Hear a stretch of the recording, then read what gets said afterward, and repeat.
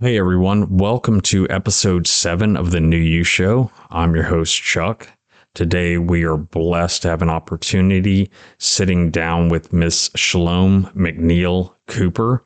Miss Shalome joins us from the UK and she will be speaking about the spiritual aspect of bettering ourselves and our position in life. Before you automatically think, oh my gosh, we're about to get a bunch of organized religion thrown down our throats, that is not it at all. Ms. Shalome has studied faith and religion along with spirituality of many types throughout the world. She's taken all that, put it together along with her experiences in life to reach out to others in the hopes of helping them better themselves and their positions in life. She's going to tell her story, speak her truth, and hopefully you guys will be able to pick out many different spiritual aspects of bettering yourselves. So if you guys are ready, let's dive in.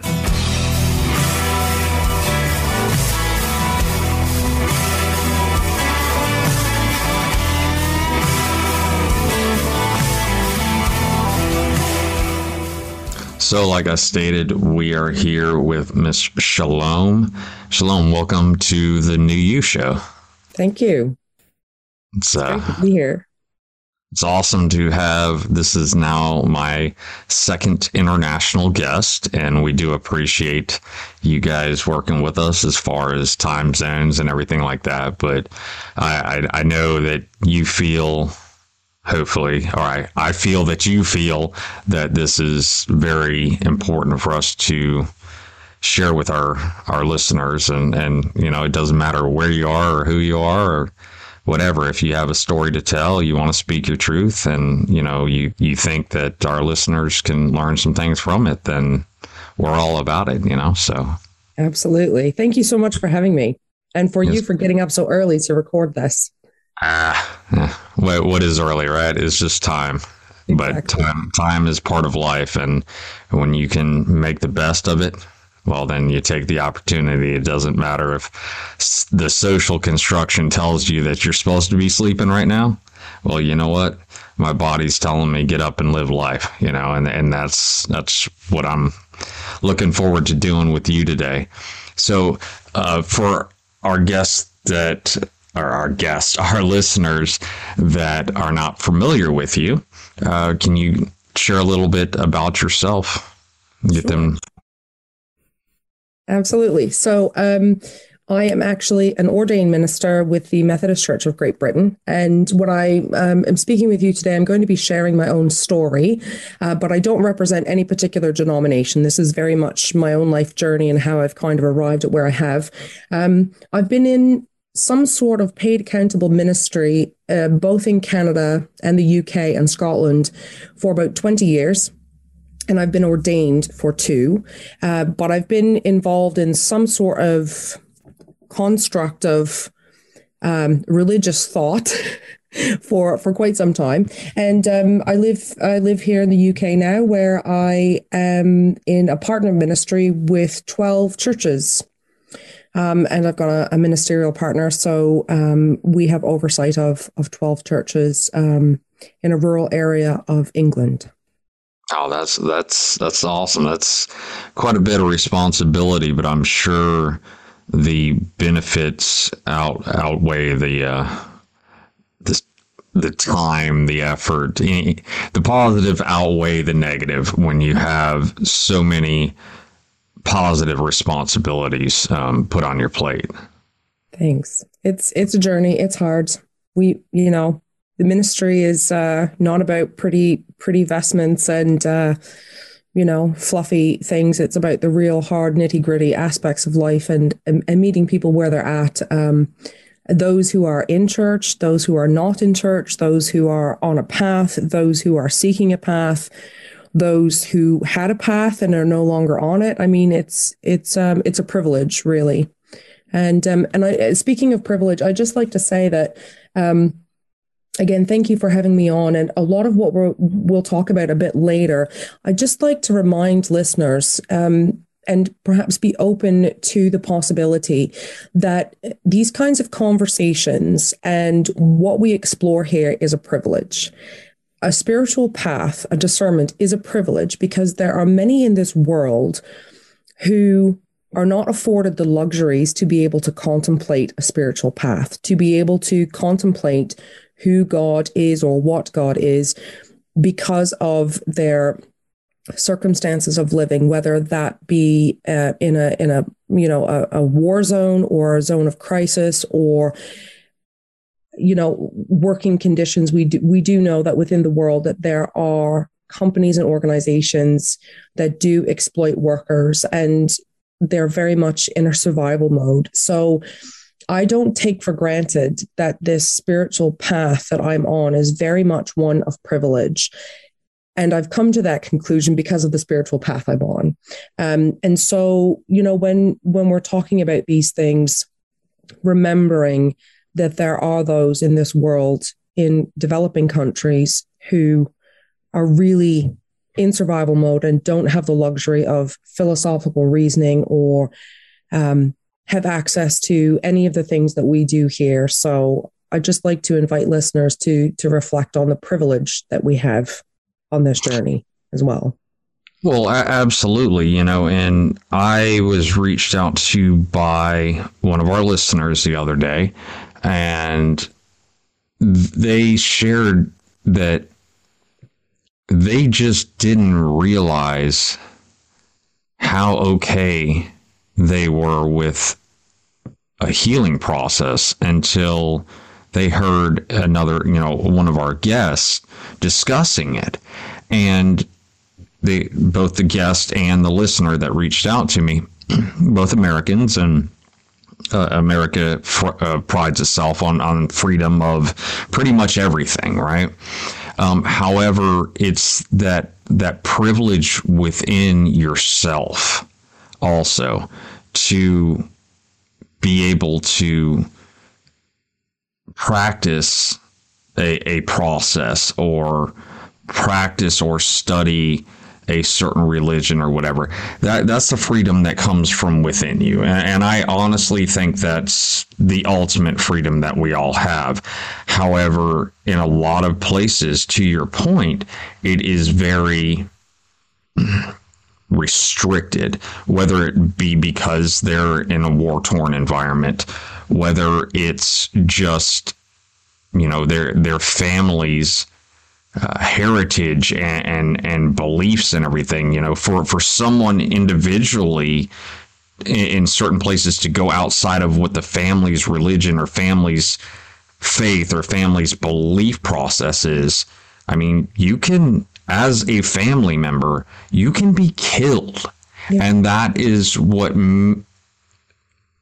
I'll say many don't fully grasp, is how precious the opportunity to not only practice but even hear about faith in other realms. Mm-hmm. Just how much of a blessing that really is. And to be able to have access to books. I mean, China has an official government Bible in which it's been severely redacted. So those who even do get access to the Bible, quote unquote, they have to receive the official government copy of the Bible, which is missing several passages that have anything to do with, political issues. And let's face it, the Hebrew Testament and the Christian Testament both have a heavily, there are heavy threads woven throughout there about politics. And we can't take for granted that we do have access to a number of texts from many, many faiths and religions. So, yeah. And I'm just thinking of, those who are working in factories and, our children and people who really don't have the luxury, the freedom within themselves. And I take a lot of this because I also did a lot of Holocaust education. And one of the questions that comes up frequently with people who've been in in camps, they say, why didn't you revolt? Why didn't you rise up? And all of them said, we were in survival mode. You lose an aspect of your humanity. You're dehumanized to the point where you cannot reason, where you cannot even think about anything other than where the next breadcrumb is going to come from. And so when I mean privilege as well, that's influenced by hearing a lot of these testimonies from people in Hashoah who have survived. And every time I open up a book to study or contemplate or whatever, I don't take those liberties for granted. It is a privilege, and within yourself to be able to do that. Well, absolutely. And I know in certain circles, if you will, privilege is looked at as a bad thing. However, if you have the privilege, and I'm talking the textbook privilege of learning more about something or teaching more, if you have that privilege, then recognize it as a privilege and utilize it to not only better yourself, but disseminate what you can to others to enable them, not to make them, but enable them tools, knowledge, education, books, true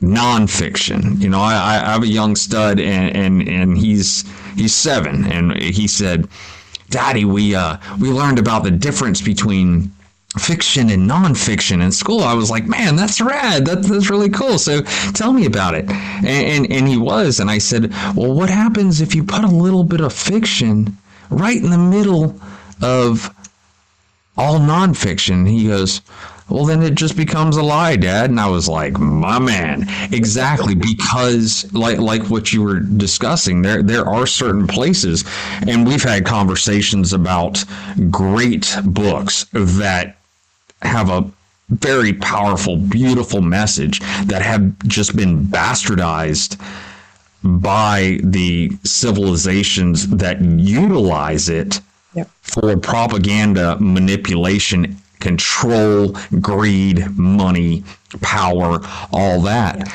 to get their point across. And one of the things that I loved learning about you is that, well, for one, you love learning, which is that's awesome. I'm a firm believer that if you're not learning, you're not living. But also that you may know a thing or two about some other religions outside of the Christian religion too. Yeah, I do. So, if you wanted to share a little bit about that, I think that'd be awesome. Sure. So,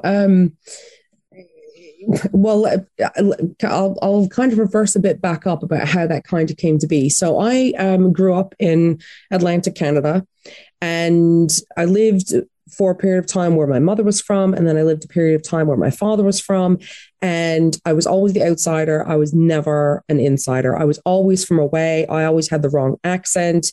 I always had the wrong clothes. So I was very much an outsider.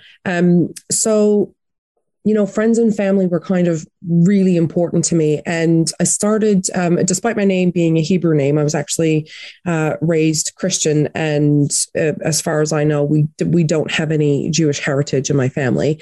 There's a story to my name, but we can get to that a bit later if you'd like. And so I did go to Sunday school. I went to church. I disliked Sunday school. I thought Sunday school was a waste of time.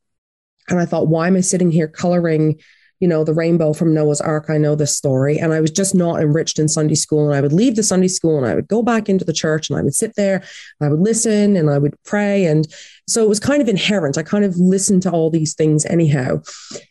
So where I was raised, predominantly Irish, Scottish, English, generational people, white. I remember meeting the first ever Black person that I ever laid eyes on, who was a professor at our local university. And so I was raised very much in a world where it was Christians, and it wasn't just Christians, it was Protestants versus Catholics, right? And I was raised in a Protestant tradition. So there was this kind of inherited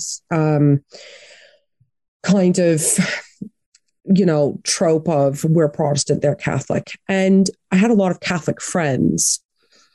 So that kind of introduced me to the other side, right? Like talking to these people, like, what do you actually believe? Like, what is this about? And, I did hit a few bumps in the road in terms of, that divide. One of my very good friends was Catholic and wanted me to be her bridesmaid, and the priest wouldn't allow her. And then when it came to her having children, she wanted me to be godparent, but the priest wouldn't allow her, despite the fact that, I was a Christian youth rep for church and I served the church at various levels. And I just thought, right, what's this divide really all about?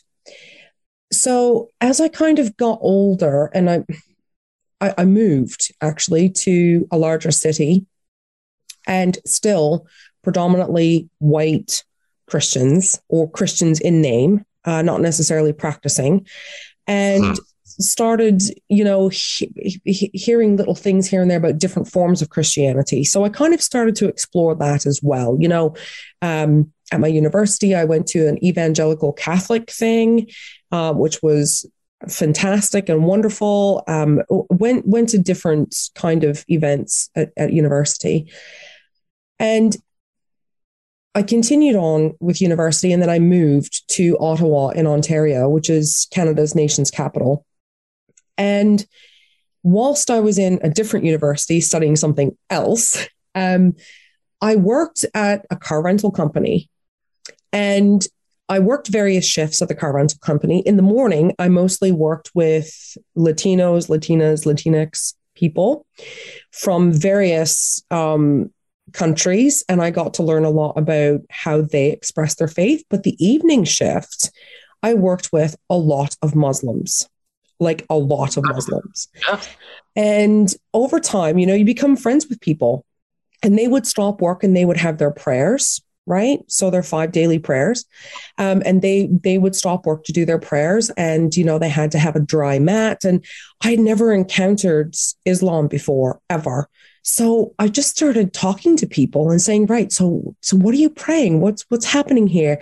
And then I would get invited to people's homes for various Eids and, Ramadan. Somebody's mother would bring me in extra food, and I would fast with them because I thought it's not fair for me to eat when they're fasting all day. And especially if Ramadan's in summer when it's really long, and just asking questions. And I thought, this is very interesting to me. A little bit later on, I really started feeling the pull to the call to ministry. And I ended up going to what I called a God school. And I didn't know the God school existed. I was halfway through another degree because I wanted to study archaeology. And I just really thought, wait a minute, there's a God school in my city. What's this about? So after I had written all my exams for that semester in December, and I was one semester away from graduating from this other university, I went to the God school. And it turns out it was a formerly Catholic university. And I picked up all these pamphlets and I looked at all these courses and I thought, oh man, I'm in the wrong place. So I went home, I enrolled in the school, I left my other degree behind. And then I was really in over my head. I mean, I had no clue what any of the words meant. I didn't know anything about anything. I mean, I was lost at sea at this school. And I thought, I've made the biggest mistake of my life. I don't even know what the Pentateuch is, yet I'm taking a course called the Pentateuch. What is this? I mean, completely clueless. Whilst I was there, I met Christians from all kinds of different traditions, Russian Orthodox, Ukrainian Catholic, Maronite Catholic. And I met some Jewish people. And I met some more Muslims. And I just started talking to them. And I started reading out of interest, not out of needing to take a test or write an essay. And then I became, my focus then became something called exegesis, which is a very in-depth study. And I studied the Hebrew Testament because I wanted to understand Judaism more. I wanted to understand the context from which Judaism came so that I could understand my Christian faith a bit better. And whilst I was at that school, there were a number of people that were training to be priests in the Roman Catholic tradition. I saw so many people walk out that door because they cracked. literally. They could not reconcile the academic study of the Christian tradition, scriptures, and the Hebrew Testament with their faith. And I remember one of these priests teaching us, he said, you have to leave your faith at the door. And I thought, no, I don't need to leave my faith at the door. There's room in this conversation for me to approach these texts from a spiritual perspective and an intellectual perspective.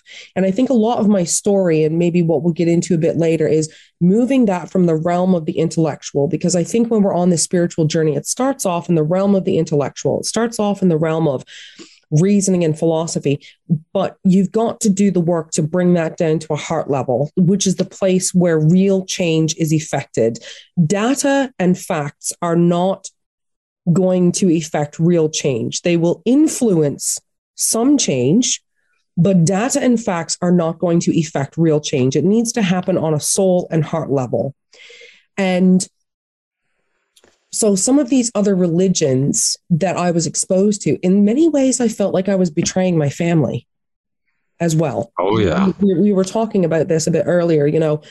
I felt because I was raised in such a strong Protestant tradition that even contemplating something like the saints was a no-no. Like, we didn't talk about saints.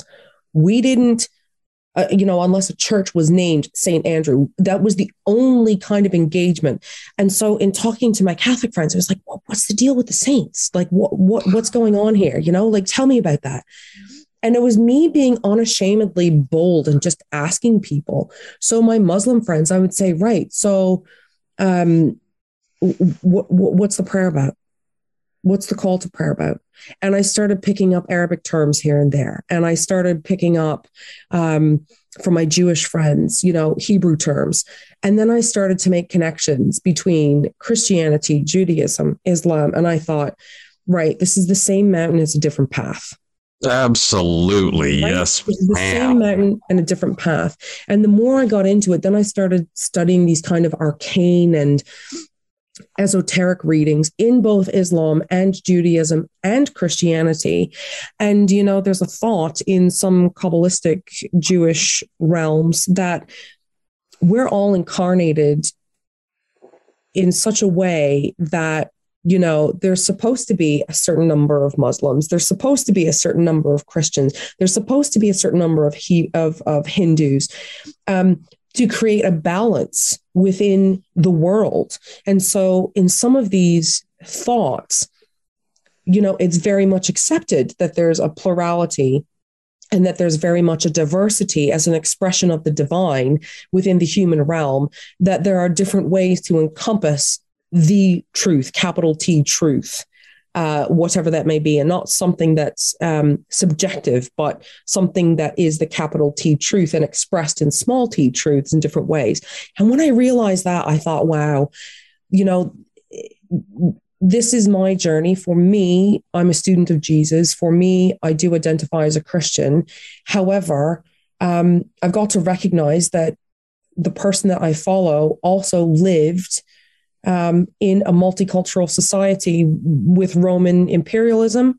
Absolutely. Where there were several languages being spoken, Aramaic, Hebrew, there was Latin. So I really wanted to delve into that world to understand who is this person of Jesus, because in order to understand the person of Jesus, I also, that also leads me to a contemplation on who I believe his divinity is. And that is a constant ongoing revelation.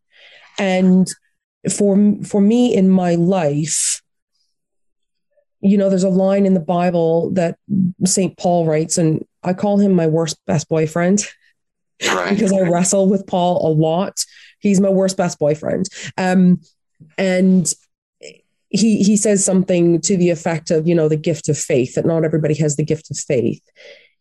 And I think in my life, I've been given the gift of faith, and the gift of seeking this kind of, quest that I'm on to live more deeply in my humanity and my own divinity, and studying this Jesus person. What does that mean for him to be fully human and fully divine? And what does that mean for all of humanity?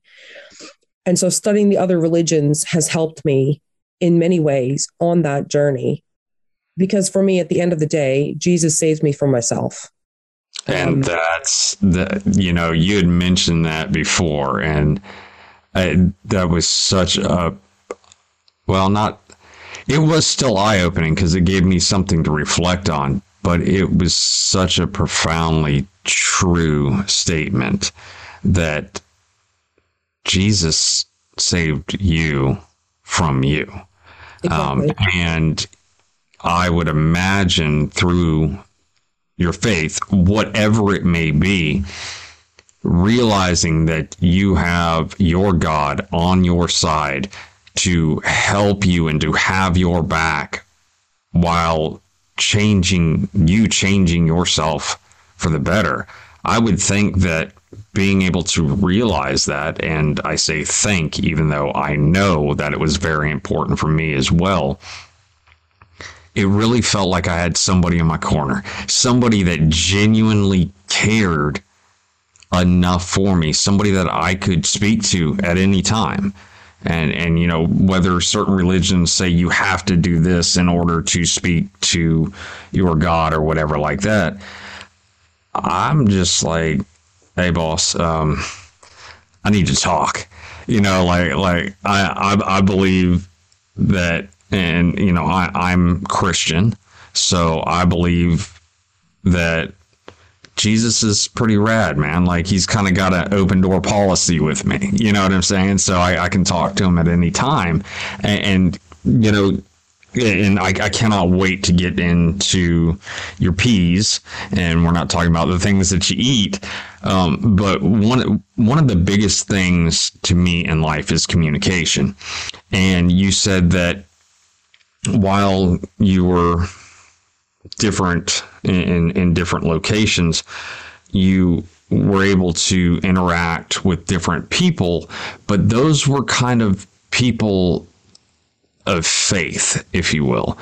Have you had any instances, like how do you approach people, or have you in the past, where maybe they were atheist or like Wiccan, and I know Wiccan, I'm mainly speaking out of socially constructed religious organizations and stuff. Have you ever spent any time with any Wiccans or atheists, and like, do you have anything that they look at and they're like, what, are you for real, like an icebreaker or whatever, look at, or that you might say? Do you have any like stories of any of those things? Oh yeah, I've got all kinds. Oh, you're a talker now. I've got lots of friends that are atheists, and they're fantastically wonderful people. I've got friends that are humanists, part of the humanist movement. I have had a number of encounters with pagans, Wiccans, Druids, you name it. Where I live in England, I'm very lucky that there's a very ancient stone circle not far from me, which is shaped like Stonehenge. And I go up there because I was also raised in the Celtic Christian tradition, which, looks very similar to paganism in a certain way, in terms of ritual. And so, for instance, Samhain is coming up on the 31st of October, and I'll be, it's the Celtic New Year, so I'll be going up there, and there's Druids, there's all kinds of people. And,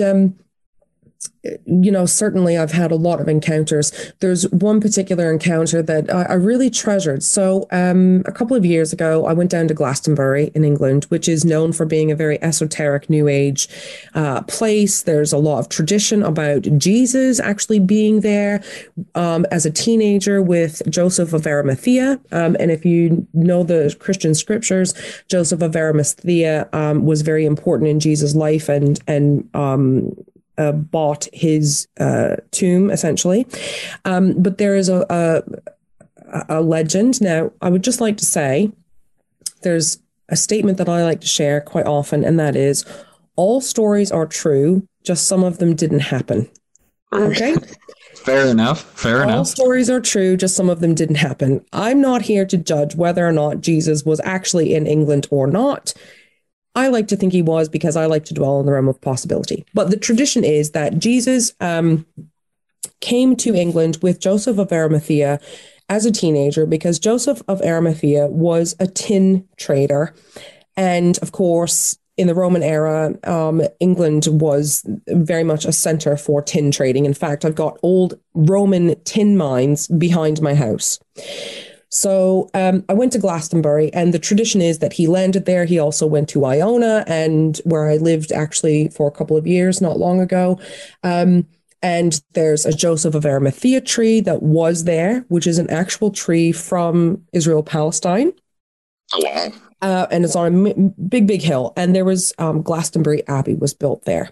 But this place, it's got sacred wells as well. There's the Chalice Well. There's another well. So this place attracts a lot of esoteric seekers.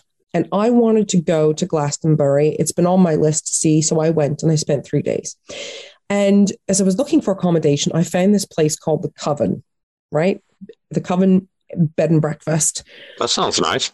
Yeah, it was very interesting. And so I stayed, I booked this place, and 20 minutes before I arrived, the owner rang me. He said, I've just Googled you and I see that you're a minister. And he said, I just want you to know that, this is the Coven Bed and Breakfast. And, we do have people staying here that are pagans, witches, whatever. No way. Are you okay with that? And I said, yes, I can't wait to see. So I arrived there, and the place is absolutely extraordinary. I mean, it's got like a vampire killing kit, no joke. All these alchemical symbols all over the walls, ancient Jewish symbols. It was just really, really an interesting place to just be and to look. And the next morning at breakfast, I was sitting down at the table, and as one does, there were several people, and they said, so what do you do? And I said, well, actually, I'm a Methodist minister. And the woman was like, oh. And I said, well, is everything okay? And she said, well, I'm a Wiccan. And I said, oh, okay, nice to meet you. And we just started talking about her practice, my practice, what we do. She taught me some things. I taught her some things. We were talking about, how some of our practices are similar. They use candles. We use candles in church. Talking about how Wiccans, pagans, depending on their practice, they manipulate certain things to share something in a ritual. Well, we also do that in church, right? We light candles. We say the epiclesis, which is the institution of the Holy Spirit, onto the bread and to the wine, that it is changed in my tradition. It is changed into the body and blood of Christ. What that means, we leave that up to the Holy Spirit. So there were some crossovers. And I loved hearing about her experience. And she actually used to be a Methodist. She used to be a Christian. Oh, wow. And I said, so tell me about that journey, about how you got to where you were. And I mean, it's the same for many people. It's got everything to do with the institutionalized aspect of any religion. She just had enough of the institution. She was hungry for the spiritual parts, but it was the institution that really she walked away from. And she still believed in God. She still believed in Jesus. But for her ritual practice as a Wiccan pagan, I can't recall which one she was more meaningful for her. So I love these encounters. In fact, I've got a colleague who actually does ecumenical work with pagans and Christianity, and I've done a bit as well. And he's written a book on that. And, I think these conversations are really important to have, because you can find a lot more commonality than you think, that you may not think are actually present. And for me, that's really important. So, and I love talking to people of any religion, or an atheist as well. And I talk to them and say, right, how, like, there's this one bloke at my local shop, and he found out that I was clergy. And his first statement to me was, well, I'm a Darwinist. Well, I live not far from Shrewsbury, which is where Charles Darwin was born. Right. And he said, well, I'm a Darwinist. And I said, well, how unfortunate that your theory of evolution is so outdated. And he didn't know what to do with that. And I just said, sorry, mate, your theory of evolution is outdated by a couple hundred years now. If you're going to be a Darwinist, and you want to say that you believe in evolution, and that's not a reason for believing in whatever created all this, then that's great. But can you go read, Homo sapiens by Yuval Harari or something and get yourself up to date? And he didn't know what to do with that. Right. Well, and oftentimes we are fed, indoctrinated, educated, whatever process that goes through, and people, and this kind of goes into putting the work in and doing your homework.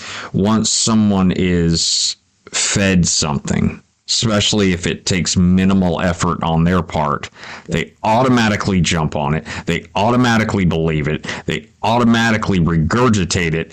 And through that regurgitation, they also, through the absorption and the process in their mind and the repetitive regurgitation of whatever that one specific thing was, no matter how outdated it may be, they start to believe it. And through others hearing it in kind of a cool way or whatever, they're very receptive. So you have that instant gratification of, everything that you need to know. And you hinder yourself from actually learning more or staying more up to date. And this is not to bash any, a Darwinist or anything like that. This is just in general that once you're fed something, that's great. Now do your homework. It's time, and you were talking about how you were willing to put in the work, which is great to learn about different cultures and read passages, read scriptures, do the homework. And I think a big reason why you were able to speak to so many facets of spirituality and faith is because you were willing to, but you also actually followed through and put the work in. And the action aspect is huge, and the continued aspect of action is huge in any kind of growth. And I tell people that, they say, well, never go backwards in life. You can't go backwards in life. What happened in the past is already done. You can redo it in a similar fashion. You cannot go backwards in life. And guess what? Life isn't waiting for you. So if you're not constantly learning through yourself and others, through reading, through understanding, and actually putting in that work to put your ego aside, put your preconceived notions of another aside, just to simply learning, to me, it's not inherently bad, but to truly learn, especially something outside of your realm, I believe during that process, you also need to put yourself aside, your beliefs. If you want to expand, you can't keep doing the same thing because you're not going to expand. Yeah. And, I heard a little story about you spinning some records a while ago, or being a DJ. So, you really have.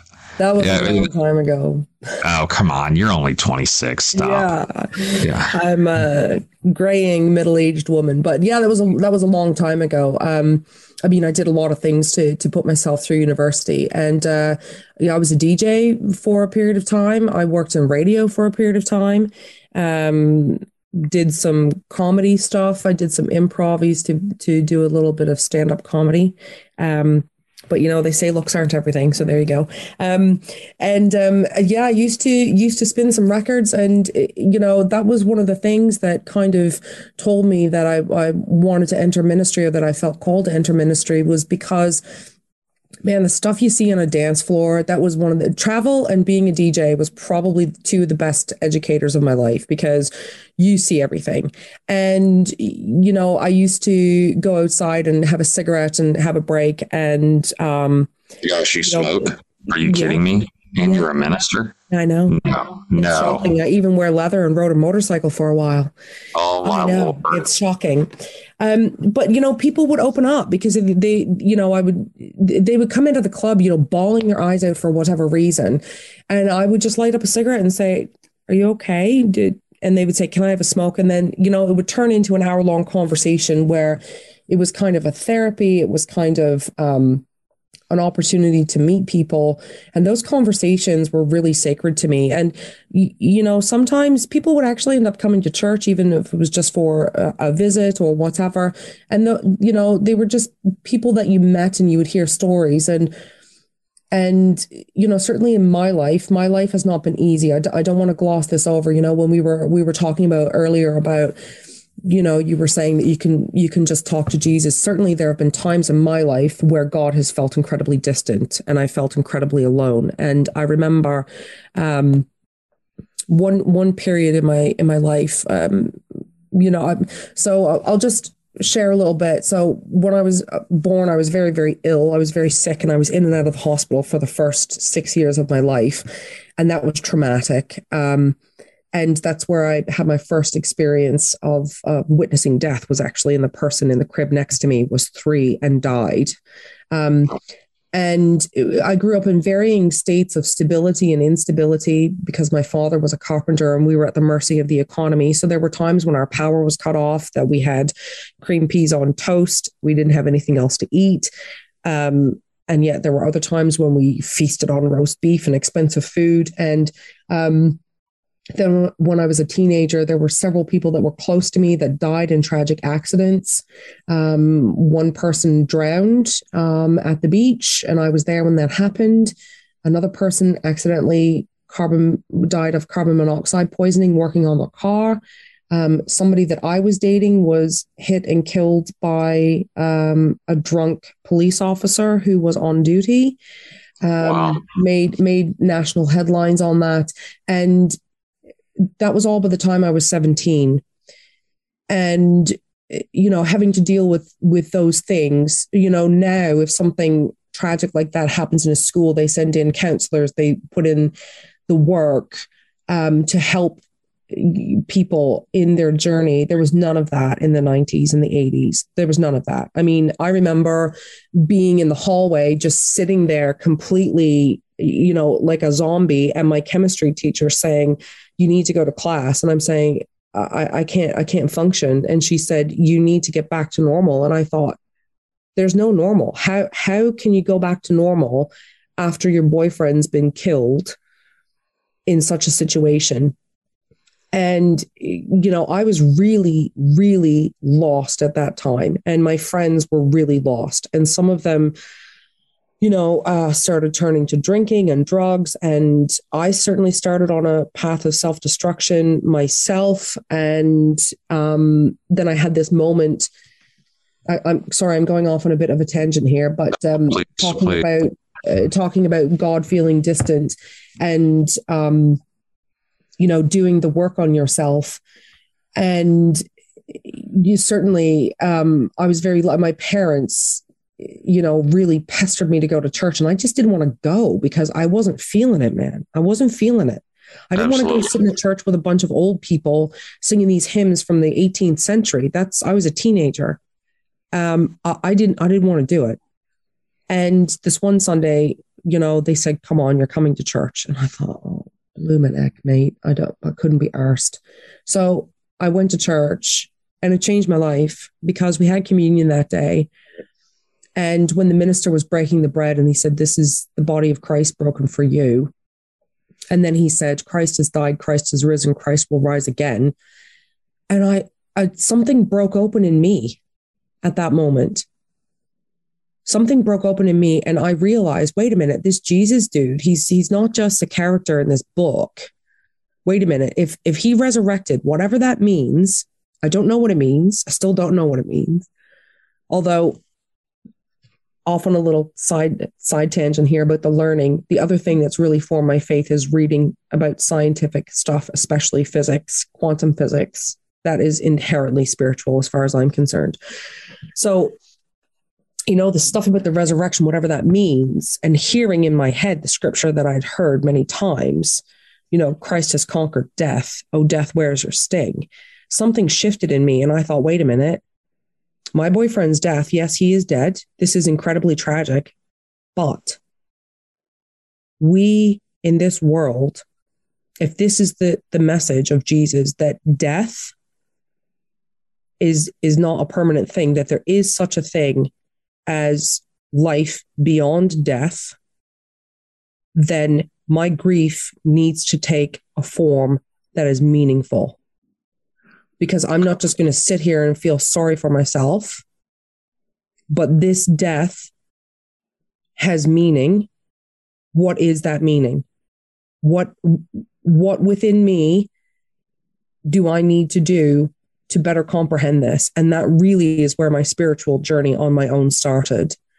And now every time I do communion or Eucharist, that's with me. And I'm in a flood of tears because for me, the kingdom, whatever that which fetters ourselves to ourselves, is broken open.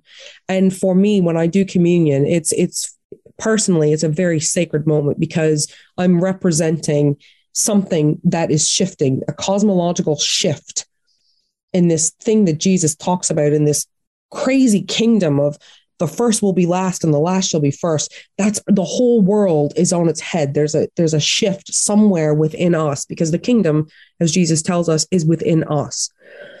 And so God felt very distant, but yet very present. And I remember there was another time my mother died when she was 60 and I was in my early 30s. And that really messed me up hard because I was really close with my mom. She died at home. I found her. She had been ill before that.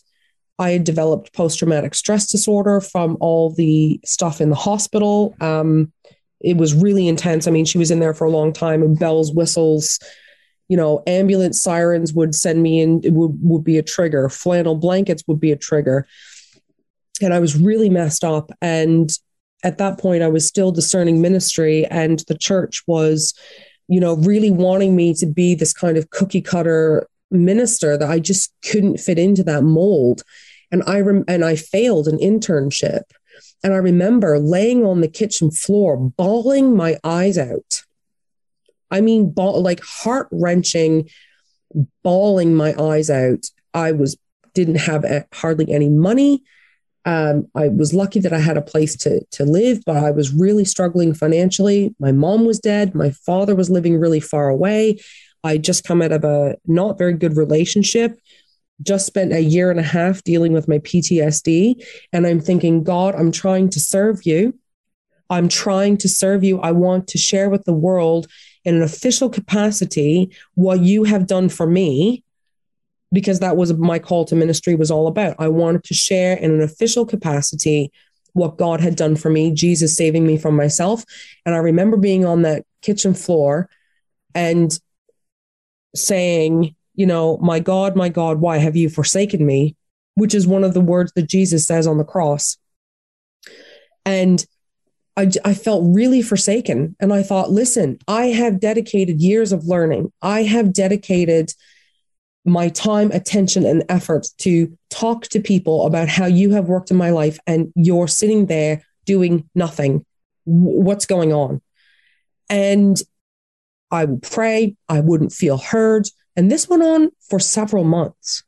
It was a whole bunch of culmination of stuff. And I was absolutely distraught. I just thought, what is the point of any of this? Correct. Yeah. I think that's a completely natural and common feeling is, I had a hard time, then I started doing it right, but then this broke down, but I got over that. But then this broke down again, but I got over that. Why is this continuing to go on? Yep. And I think sometimes we don't understand that why. And, you had mentioned getting tangential. I often do as well, because I am a huge believer in disseminating not the what. You obviously have to let them know the what, but the why behind it. Because so often the why behind it, the intent behind it, the origin of something can put it out there in a way that people can really make it their own. They can learn so much from it. Not just saying, hey, this is the modern, Church of Shalom. You know what I'm saying? Like, and this is what you have to believe. You explain the why, because all the way back to like Sanskrit and caveman drawings and stuff. You know what I'm saying? Learning all the way back there to really be able to absorb everything. And through that, I mean, I believe that humans are creatures of habit, and you have patterns of life and stuff like that. And not only for a specific human, but the human race, if you will. We oftentimes go through the same patterns and stuff. So when you look back at that through learning the history, the why of things, the origin of it, you can start to see the pattern. And when you do, you don't feel alone. Exactly. And you were talking earlier about, talking about going into the past, and the past is the past, and the present is the present, and the future is the future. And in that time when I was feeling that God was really distant and I wasn't getting the answers to why, right? Because I dealt with a lot of suffering. I mean, no more, no less, not to belittle anybody else's story, but I'd gone through a fair amount of suffering, and I'm leaving some of my life story out here because this isn't about glorifying the suffering. There was a great line that was read to us the day before our ordination that said, "Do not suffer beyond what you need," and I have that written in my office. And I think that's a great line. So in this questioning and God feeling really distant and me asking why, when you were talking earlier about going into the past, this is where my training as a student archaeologist came in to be very important, because I applied the theories of archaeology to myself, and I did archaeology on myself. And that's awesome. Yeah. And I looked at these things in context, and I did the soul archaeology on myself while God was feeling quiet. Now, this led to two things: God's quietness and that failure, which I felt very wounded by, was a blessing. And it was a blessing because if I hadn't have failed that internship and been so messed up by my mom's death and all the things that I failed to address in myself, because you see, when I was pursuing these intellectual engagements with other cultures and with other religions, I was still in the realm of the intellectual, which is what I talked about earlier. It was not in my heart.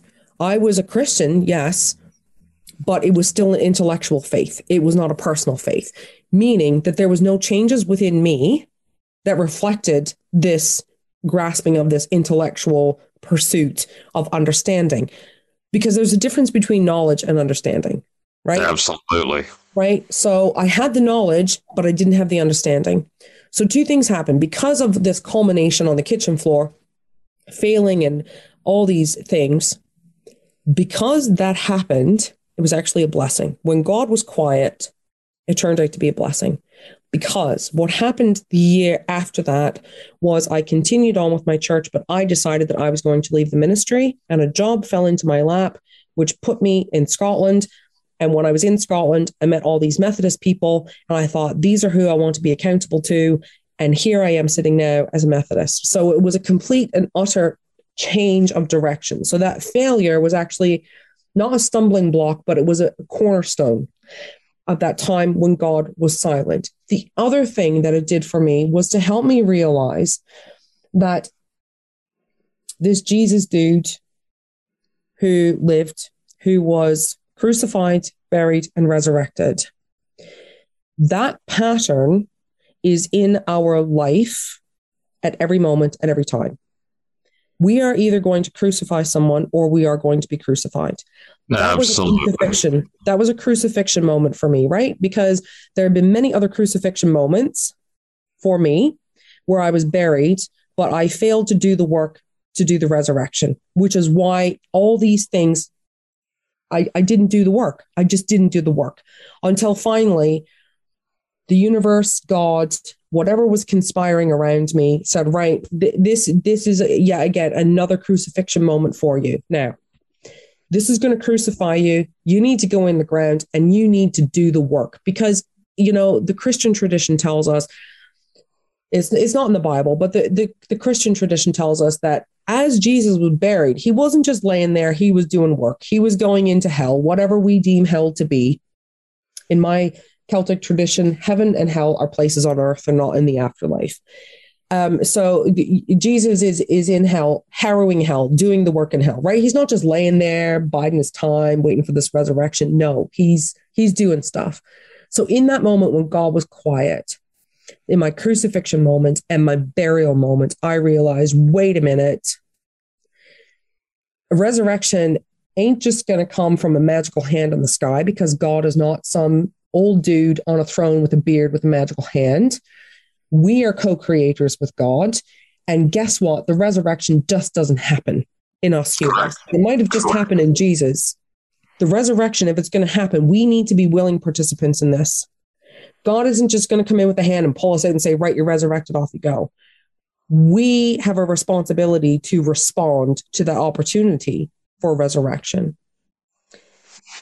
And that has been a major shift in my understanding of who I am as a spiritual being, because every day is going to be crucifixion, burial, resurrection. There are going to be crucifixion, burial, resurrection moments in life. What resurrection means is something different every time, but we've got to do the work ourselves. We have got to, whilst we're in that place, have the courage to say, okay, God, you're silent right now. I'm in this dark place, so to speak, quote unquote. I'm ready for the resurrection. I need to do what it takes.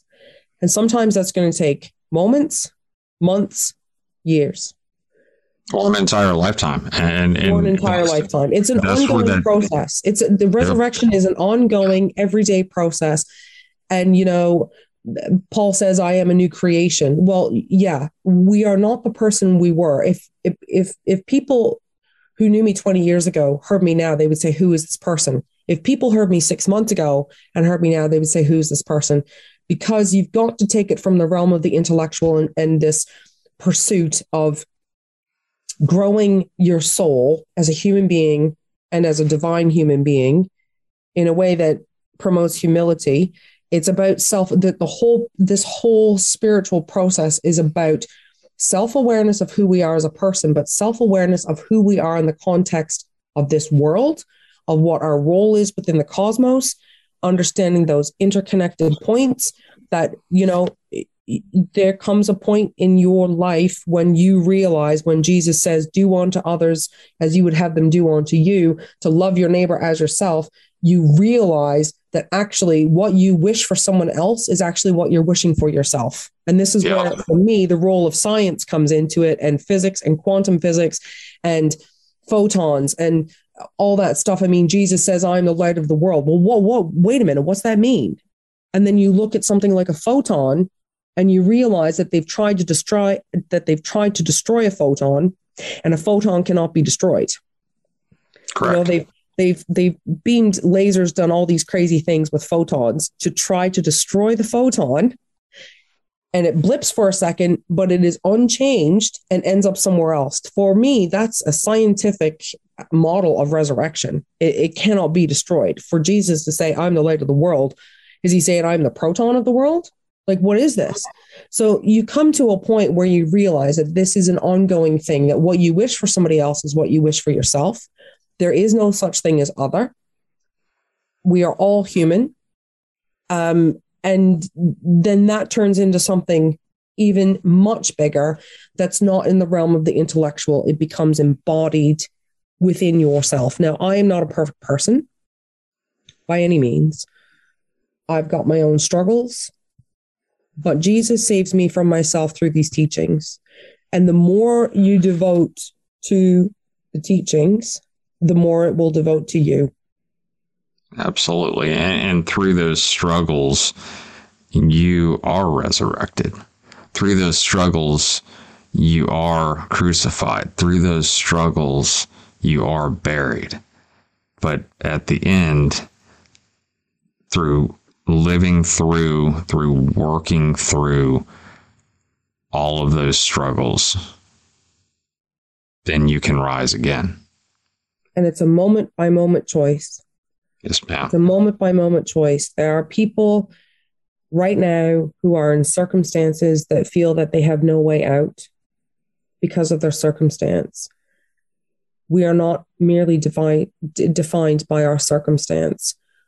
We can make small choices to see things just slightly differently and to be open, and going back to this, we were talking a bit earlier about, looking at things, if something makes you, pardon me, uncomfortable when you are talking with somebody else of a different faith or a different perspective, we often deflect that onto the other person and say, well, they're wrong. No. The question is, what within me is reacting this way? Correct. Yes. What within me is and part of ministry is keeping yourself in check. There are going to be times when people are going to say and do things that are really going to make you mad. And again, this is where Jesus teaches us, because he goes into some temples and he knocks over some tables and he curses a fig tree and he does some stuff that's a bit, right. Jesus, homeboy, what you doing? What are we doing? Right. Those teachings, those are opportunities. I had an incident actually this past Sunday. Oh, God, forgive me. I had an incident this past Sunday. Of course, we're living in COVID times. I'm extremely clinically vulnerable. I have to be very careful where I go, et cetera, et cetera. And I'm double masked when I leave worship. Now, this really pisses a lot of people off because they don't want to be wearing masks. That's fine. Do what you want. But for me, I need to be masked because I don't want to end up dead. And worse, I don't want to end up with long-term illness. So, God bless her. This lady, about 95, says to me in the middle of a prayer, "Can you take your mask off?" And I said, "No, I'm sorry, I can't." And she said, "Who told you can't take your mask off?" I said, "My doctor." She said, "Well, your doctor's wrong." And I said, "I'm sorry, I'm extremely clinically vulnerable and I really am not comfortable with it." And she said, "Well, we've all got medical problems. Take your mask off. I can't hear you." And I said, "Okay, I'll move the microphone a bit closer to me." Now, on the inside of me was a beast. And I just thought to myself, who do you think you are? I'm sorry. I'm in the middle of a prayer here. Who do you think you are to even ask me about my medical stuff?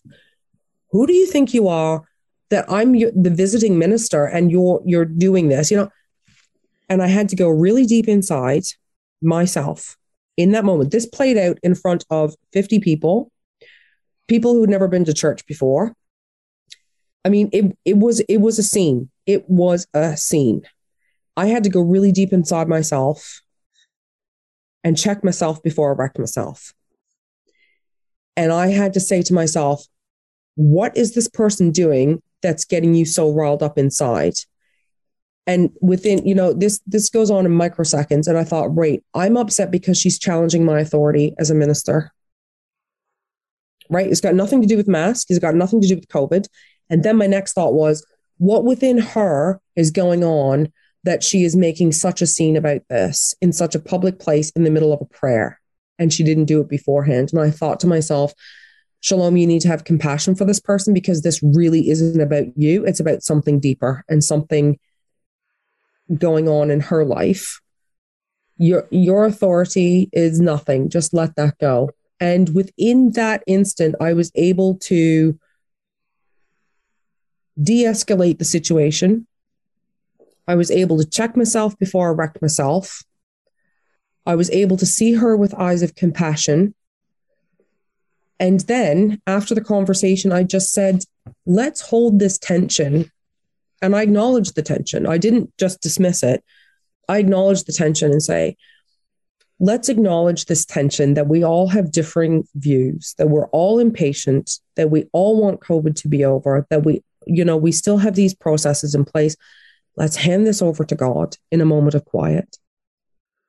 And after 2 minutes of silence, we just went back to how it was, as if nothing had ever happened. She was calm. I was calm. These are the things that Jesus saves me from. But I had to go deep.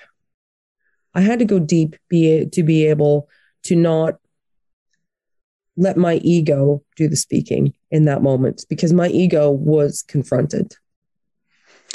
Well, I have my own thoughts on masks and that whole realm in the current society right now. And while I will respect others' opinions in the hopes that they respect mine,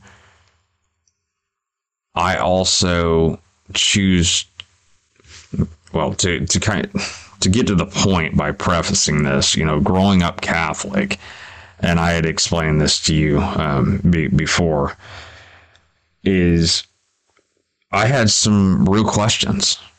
Like, man, I'm just lost. And I went to the priest and he lost it like that woman. And he just told me, how dare you question this? You just have to believe. And I'm like, well, I do believe, Father, but I don't know what to believe. And when he said, you believe what the church tells you, dude, that's my cue. I'm out, right? Well, that's what, and I know we're talking about masks, and there have been plenty of other things in my life that at certain points I was told, this is how it is. You do not deviate from this one bit. Now, there are certain things in life, certain aspects, certain things that you must do. That's just kind of the way it is. I mean, that's the way to do it, dude. But when speaking to somebody and they are, and I'm just going to say ignorant, when they are so ignorant to the reason why they are telling you something, that really throws that in there, that you are impeding in not my constitutional freedom and all this, but the freedom within me. Mm-hmm. You're injecting your ignorance, your willful obedience to what has been told to you, that you're not willing to work with me to understand your point. And that's something that I really, one of the many things I very much appreciate about you is that you're open-minded. You'll listen, you'll take it in. Not only are you learning from them, whether it be about something global or just specifically about that person, you're still learning and you're taking that in.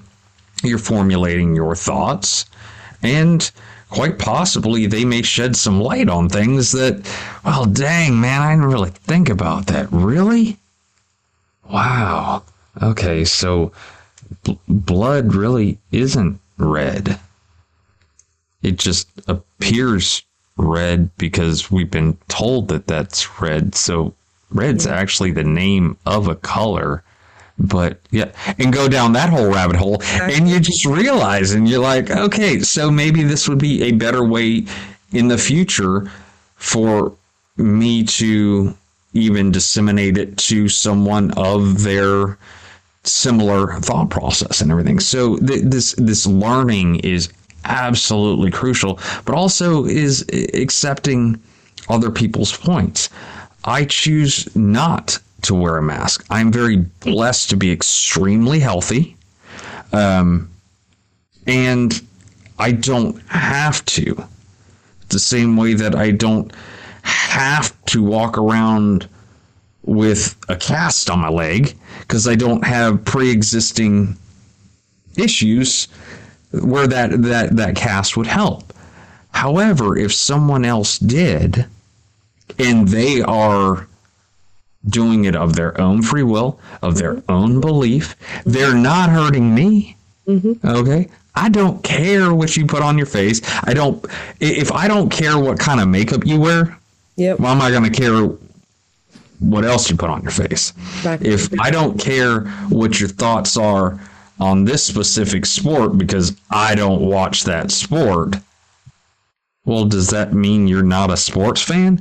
We're both sports fans, right? We just have different views on what we prefer to do and how we prefer to go about it. You know, you like to watch football. I don't like to watch football because I don't care for American football, but I love to watch soccer in America. So you and I are on the same page there. But see, that's the thing is I can say, oh, I can't stand football. And you're like, really? Do you realize who you're talking to right now? Exactly. And because you didn't take that moment to understand what I meant by football, because, well, I'm just a Yank. I'm just an American, right? So football to us is something different than you. Yeah. But then I come out and say, but I'm a huge fan of soccer. Well, you just got butt hurt and all ticked off and all out of, sorts in the tizzy when we actually like the same thing. Exactly. And through that, I know that you've kind of developed a couple things that we had alluded to earlier. It's some P words. Yeah. And what I'd like to do, if it's all right with you, is take a quick break to pay a couple bills, have a word from our sponsor and come back and maybe dive into that. Does that work for you? All right. For me. Well, guys, stand by from a word from our sponsor. Chris here of K-Bar Soap Company, reminding you to ditch the bar, grab a grenade, and shower with freedom. All right. So, Shalom, you have discussed with me that you have some P's that you would like to discuss, and I want to learn more about them. So, without further ado, can you please tell me what the heck's up with all your P's? Yeah, lots of P's and Q's. No, mostly P's. For those, and that was something that we had talked about before too. Is I'm a rather younger gentleman, but learning from my elders, I actually learned what it meant to mind your P's and Q's, and that is mind your pints and quarts. Because as you get sauced up, you tend to have a lot of fun and forget those things. So that is a good little reminder. Don't get too sauced up. I don't drink, and that's for personal reasons. But if you do, whatever you do, do it responsibly and mind your P's and Q's. But absolutely. Off of that little tangent, let's go to Shalom's P's. And let's not forget that a British pint is larger than an American pint. Oh, Lord, here we go. Just 4 more ounces. 4 more ounces. You know what? No. Forget your P's. We're good. No, I'm just playing. Yes, absolutely. Because we have standard stuff here. You guys have some kind of metric, whatever, But see, we're standard here. So it's everything here. It's mixed. Same with Canada. But right into the P's and Q's. So this is something that's worked for me on my own spiritual journey that I've used personally. I've not used these professionally, but for my own personal journey that I've kind of looked back on and said, right, what have I done? What's working well? What's not working well? And before we get into the P's, I think it's really important to ask yourself the question, what is the purpose of the spiritual journey for you? Is it to become more self-aware? Is it to heal from past wounds and trauma? Is it to be a better human being? Is it to be your best self? Is it to grow your soul Is it to seek more love, justice, and compassion within the world, for the world and yourself? So just asking yourself that question, like, what is the purpose of my journey? I think that's really important to ask yourself that frequently, to touch base with yourself on a regular basis, because the answer to that question may differ over time, and it should. So, Right. so the 5 Ps, things that worked for me, I'll list them and then I'll just give a brief detail of them. The first thing is paragraph. The second is prayer. The third is pace. The fourth is practice. And the fifth is people or partner. So paragraph, prayer, pace, practice, people or partner. What do I mean by paragraph? Paragraph refers to a text, and it can be any sacred writing. It can be the Hebrew Testament, the Christian Testament, the Gnostic Gospels. It could be Rumi, the Quran, Hafiz, any sacred writings or poetry. Sit down with them and read a paragraph at a time. You don't need to start at the beginning, although that's always good. But just start with a paragraph and read that paragraph. And if you don't understand it, that's fine. Just make the effort to read it every day, something different, or something that, if you wanted to start off with the Gospels and just read a paragraph from a chapter. And if you do that with the Christian Testament, it's really important that you, as you read a paragraph, you understand what's happened before, because that will give you insight to that particular paragraph. But read a paragraph at a time and just, sit with it. Because the more you devote to reading sacred scriptures, the more it will give to you. It's not just a piece of paper. It's a living document, and it lives through you, and it lives through me. And, we know that words are important because, in John's gospel, it says, in the beginning was the Word, and the Word was God, and the Word was with God. And then it goes on to talk about the Word being made flesh in Jesus. We know words are important. And there are some traditions that believe the whole universe, the metaverse, whatever we want to call it, was spoken into creation by sacred words, letters, numbers. Could even be a mathematical equation. Who knows? We're so not evolved in terms of our understanding. So the more you spend with it, the more it will give to you. Start off with a paragraph. You don't need to understand it. It could be something really obscure. Just sit with it. And then later, spend some time in prayer. Now, prayer means different things to different people. My stepdaughter is a confirmed atheist, and she encountered a homeless man on the street. She offered him her sandwich, and he refused the sandwich, and he said, I would really appreciate your prayers instead. She went home and she thought, I don't believe in God. I meditate. I don't know what do I do? And so she just prayed.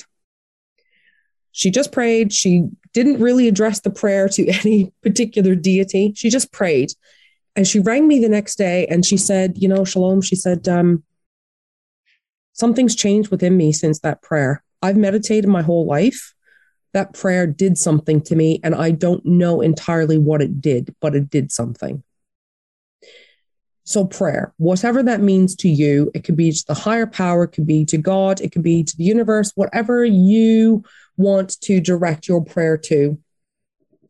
And keep in mind that the purpose of prayer is again, I think we've got this understanding of God being a bearded man in a chair with a magical hand to come down. The purpose of prayer is not to change someone else. It will change yourself. Proper prayer will change yourself. So spend some time in prayer. It doesn't need to be long. It just needs to be heartfelt, honest, and pray for whatever's on your heart at that time. It could be for yourself or someone else. So paragraph, read the paragraph, pray. The next P is pace. You've got to pace yourself, and in my experience, and leave some room in between these things.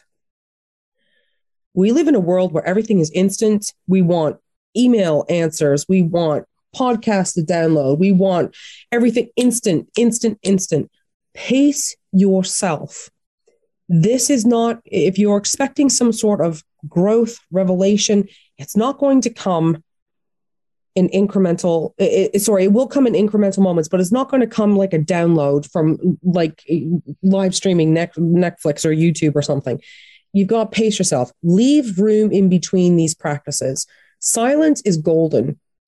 Silence in that pacing, no words, just silence for even 5 minutes a day is going to open up with you something within yourself where the chaos and the clutter is going to be set aside and something is going to shift within yourself. A lot of people are uncomfortable with silence because we live in this world where we want everything instantly. Instant gratification, right? Instant gratification. Yeah, absolutely. Oh, man. I remember where I was working on a Sunday evening, we had a service of quiet that was 20 minutes. And man, that felt like the longest eternity to me. I worked myself up to the 20 minutes, and over time it became like 2 minutes. Try to find time in your day, if you can. Start off with 1 minute of quiet. And if you've got to set a timer, set a timer. Try to work your way up to 5 minutes of silence. And if a thought comes into your head, fine. Just dwell in the silence. No television. As quiet as you can for wherever you live. If you live in New York City, you live wherever and it's hectic and chaotic, whatever. Just silence. Dwell in it and just sit there and pace yourself. So paragraph, prayer, pace. Let the silence come in. The next P is practice. I spoke earlier of a lot of these things being relegated to the realm of the intellectual and philosophical and pursuit of, knowledge. The purpose, in my opinion, is that this can be understanding and can be lived. Just like I really got angry with that lady in church, God forgive me, for that. To bring it to a heart level where it's lived out on the everyday and can be done in a matter of moments. This is the purpose, in my opinion, of changing yourself, of Jesus saving me from myself. Practice. That can be a spiritual practice. That can be implementing what you've learned in the checkout line at the Walmart. It can be when you're driving on the road. It can be at the airport. It can be whatever. Putting what you've learned and what's been revealed to you into practice. Now, a lot of people say to me, well, I have a spiritual practice. I meditate. I do this. It's not working. Look, mate, if it ain't working after 3 months, why are you still doing it?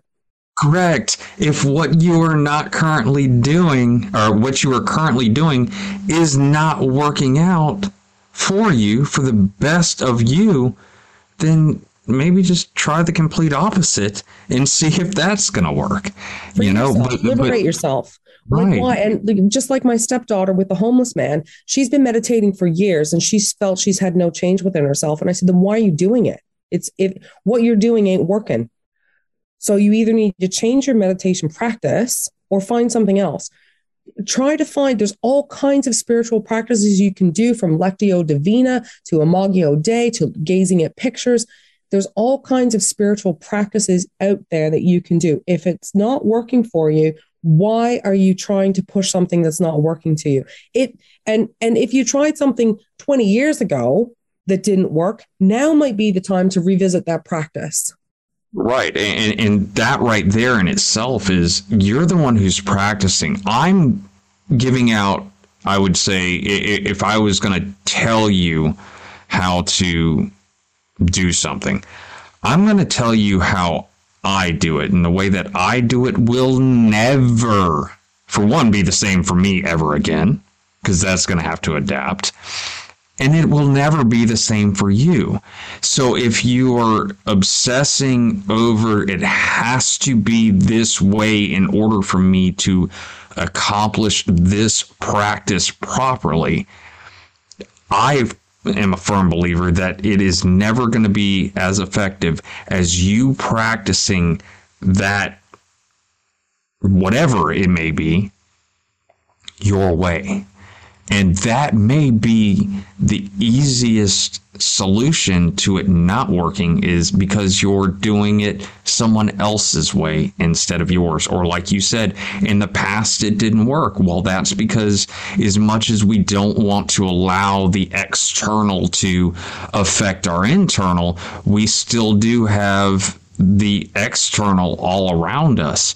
And though we are as powerful as we allow ourselves to be, and just as powerful is the entire external as to what we allow in us, those are still factors that we have to take in. And those external factors now are going to be different than they were a time ago. So maybe, like you said, this would be a more suitable time for you to practice whatever it may be in this present moment.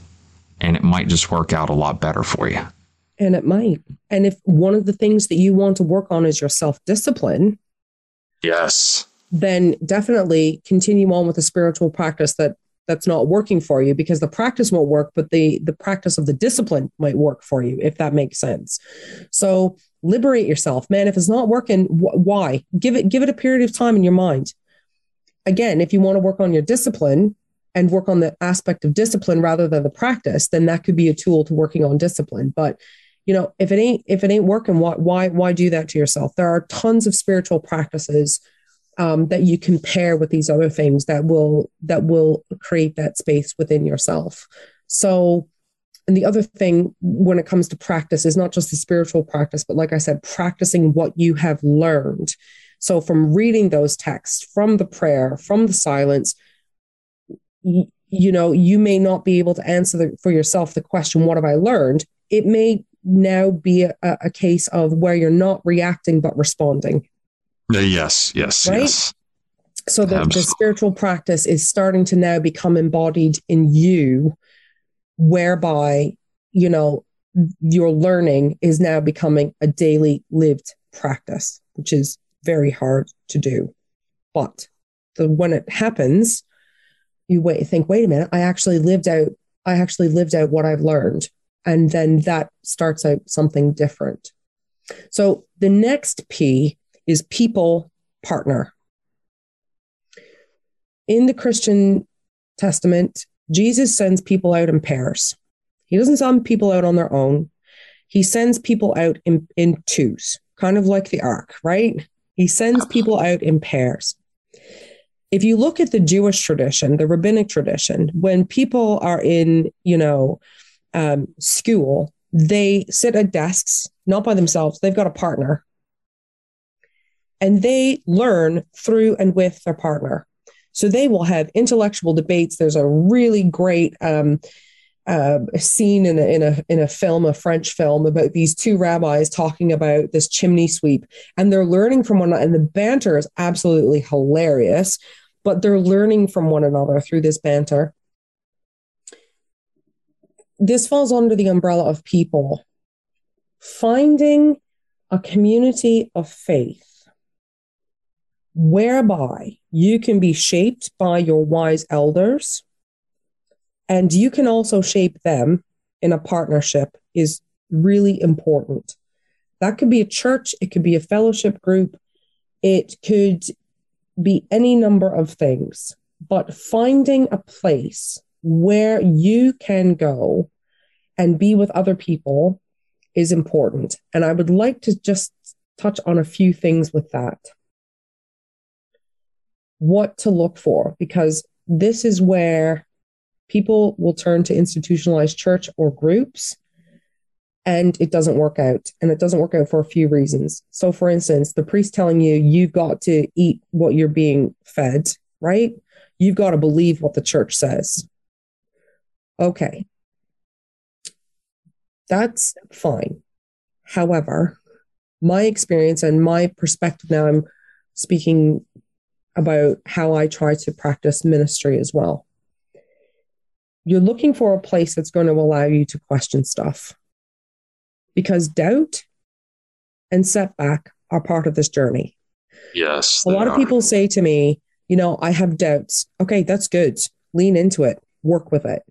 Don't leave it. Work with it. That doubt is going to play an important factor in a number of things. It's natural, it's normal, and it's part of the journey. Question stuff. Ask why. Why does the catechism start with this? Why does, and a good spiritual teacher is not going to answer that question for you. They may explain it. They're not going to answer the question for you. A good spiritual leader is going to answer a question with a question. Jesus does this. Jesus does this all the time. He never directly answers a question. He answers a question with a question. So a good spiritual leader may give you an explanation, but they're going to point you in the direction for you to find out the answer yourself. Another thing about doubt, if there's no room for doubt, there's no room for you. Right? You're not there to be molded into the image of that particular community. There's got to be room for doubt in a healthy, constructive way.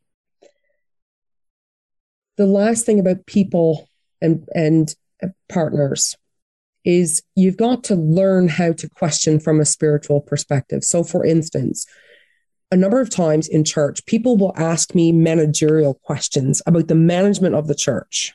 And I say to them, if you're coming to me with a management question, I'm not going to answer your question properly because I'm going to give you a ministerial answer. I'm not a CEO. I'm not a manager of a corporation. I'm a minister with a specific call in certain areas of life. So if you come to me with a management question about the church, you're not going to get a manager's answer because I'm a minister. You got to learn how to answer the right questions and to ask, rather, the right questions. One of the tricks to doing this is we need to understand that facts, to quote my former professor, are an invention of the 17th century. They are a product of the Enlightenment. These texts that we're reading are not written from a factual perspective. Again, all stories are true. Some of them just didn't happen. If you are looking for facts, that's great. That is going to feed your knowledge. It's not going to feed your understanding. So, asking factual questions is going to lead to a factual answer. Asking questions that are not factual are going to lead to a different answer. So, for instance, you could be reading your text and come across a word, and you may want to look that up in Hebrew, Greek, or Aramaic, or Arabic, or whatever language it is, and that's going to lead to something different. Asking the right questions. What does this mean for me? What does this mean for my community? What does this mean for the world? Those are the questions, not what, and you can ask the question, what is the resurrection? But if you're looking for, bodies coming out of graves, that might not be the answer that's going to be revealed to you. It could be something else. Right. So asking the right questions is really important. So, and it's so hard to find, and that really bothers me, to find that place where you can question and you can be shaped by a community, and you can also shape a community. So paragraph, prayer, pace, practice, people, partner. For me, those are the 5 keys. And I mean, there's a lot more that we could go into here about how this can be taken in on a daily basis rather efficiently, without spending hours and hours and hours of learning to be, reading these texts in the original language, etc. That's what worked for me. That's what I've reflected on. Well, and you had just mentioned questioning, and I was born in the Catholic Church, if you will, and have studied many different faiths. And the 2 biggest areas of life that I have questions on are faith and myself. Mm-hmm. There have been plenty of other things, a jack of all trade, master of none type things, but done pretty well in those realms and understood and operated well within them. However, faith and myself are the 2 things that are just most mysterious to me, and I found myself out of lack of discipline, even though, people might say, well, look at the titles you held in the past. You had to be disciplined. Okay. I didn't have self-discipline. And that has been a huge issue throughout my life that I finally confronted and said, look, I need to work on myself. And part of working on myself was actually realizing that I don't know shit about myself, and I don't know much about faith other than what I've been told. And I don't mean by reading a paragraph, reading scripture, reading the Quran, studying Buddhism, right? Yes. Or even Native American or whatever old rituals and stuff.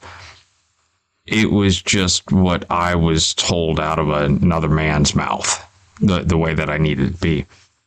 So with the paragraphs, paragraphs can be, old things written by cavemen on the walls and cave women, right? Because like you said, it takes two to tango, right? Two is one is none, three's a party, right? Mm-hmm. But whether it's something from the prehistoric ages or a very modern book, what are some teachings, some readings, some paragraphs that really were just mind-blowing to you? Oh, there's quite a few of those. Here we go. Mind-blowing to me. Look, other than Jesus, there's quite a few lines in the Bible, and I'll get into those in a moment. But one of the writings that really just takes down the fortress walls of my heart, and he absolutely bypasses every self-defense mechanism that I have within myself, dissolves my ego, is Rumi, the poet. Yeah. Rumi, the poet. So he actually challenges you. Oh, my land. Yeah. Rumi, my heart is full of a lot of people. Jesus, John the Baptist, man, I love John the Baptist. I love him so much. Rumi, Saint Bridget, Mary Magdalene, Mary, Mother of Jesus, and all the saints. But Rumi, he just melts whatever defense mechanism I have against myself. If I'm feeling particularly, I'm this and I'm that, or if I'm having a hard day, Rumi, anything by Rumi, he's fantastic. Awesome. And I can't even read paragraph by paragraph. With him, I have to go sentence by sentence. So Rumi, Rumi. In fact, Beyonce's son, I think, is named Rumi. Hafiz, the other poet, absolutely broke my world open. But Rumi, particularly. A lot of things in the Christian Testament, the New Testament, there's a lot. I mean, one of my favorite passages is, Jesus, when he says, consider the lilies of the field, not even King Solomon in all of his splendor is clothed as one of these. And then he goes on to say, consider the birds of the air, your father feeds them, he'll feed you. And then he goes on to say, will worry add 1 hour to your life? Well, thanks for that. I've got that written in my bathroom. Will worry add 1 hour to your life? Now, he's not saying don't worry, but he's saying, today's got enough trouble of its own. That's what he ends up saying. Today's got enough trouble of its own. Don't worry about tomorrow. There's another line too, where Jesus curses the fig tree. I could go into a whole thing about that. When he turns over the tables in the temple, but for me, man, the one thing that really broke me down hard and gets me every single time is when Jesus is arrested and he's brought forth before Pontius Pilate, right? Pontius Pilate was a pretty bad dude. He was so bad, they actually hauled him out of Jerusalem because he crucified so many people that even the Romans were disgusted. This is where paragraph becomes important, man. Who is this Pilate person? Like, who is he? The Romans actually haul him out of Jerusalem because he's crucified so many people. Even the Romans are disgusted by him. And if you know anything about Romans, it takes a lot to discuss them. But in this encounter that Jesus has with Pilate, when they're having this philosophical debate, they're talking about jurisdiction, about who has the right to arrest Jesus, and they're having this philosophical debate. And Pilate ends up asking Jesus, what is truth? Man, that question, and it's coming from the mouth of Pilate. It's not coming from Jesus. It's coming from Pilate, the guy that we're all taught to hate. You know, the guy that we're all taught, you know, he's the guy who hands Jesus back to the crowd.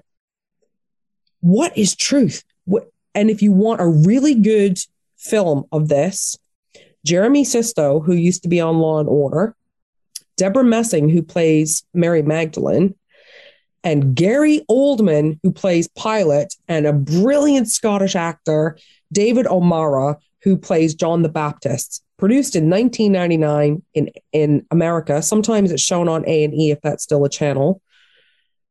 That scene with Gary Oldman playing Pilate, what is truth? That will break open things in a person. That whole line. And Jesus, of course, responds. He doesn't really answer the question. He says, I stand on the side of truth. So he doesn't answer the question, what is truth? He just says that he stands on the side of it. And there's other things that have really paragraphs that have broken me open as well. Like Jesus, when he says, I am not of this world. Dude, what do you mean? I am not of this world. And when he says, I am the resurrection, I'm thinking, wait a minute, the resurrection is not an event, it's a person. So even small sentences like that will ruminate within you. Those are some things that have broken me open, but definitely Rumi, he bypasses all my defenses. That's awesome, and obviously part of this show is a huge part of it is our listeners, and what they can not only learn from us, but definitely learn from themselves. And through that, like you were saying, is reading the paragraphs and stuff. And I often, people say, well, that's their personal opinion. That's their personal book. Well, this is also their personal story. So bluntly, if you don't like it, well, go check out a different podcast. However, when it comes to your story, I believe that what you have put the work into reading or understanding is very valuable when trying to process your story, not to try to figure out more about you, but processing your story, utilizing your assets that you've put into place to better understand myself and how, your assets, your books, your readings, your stories with somebody after, having a smoke outside and they're just like, wow. And then, you're the one that you're the teacher and everything. But the one thing that stands out the most from that conversation is the thing that you learned from that person. Exactly. Because you've probably spouted out something very similar multiple times in your life that you did there. There was a healing point, and that was kind of the process and the point of what you were doing there. But I always talk about the WIFM, what's in it for me, with this show. Let me tell you guys, it definitely ain't the money.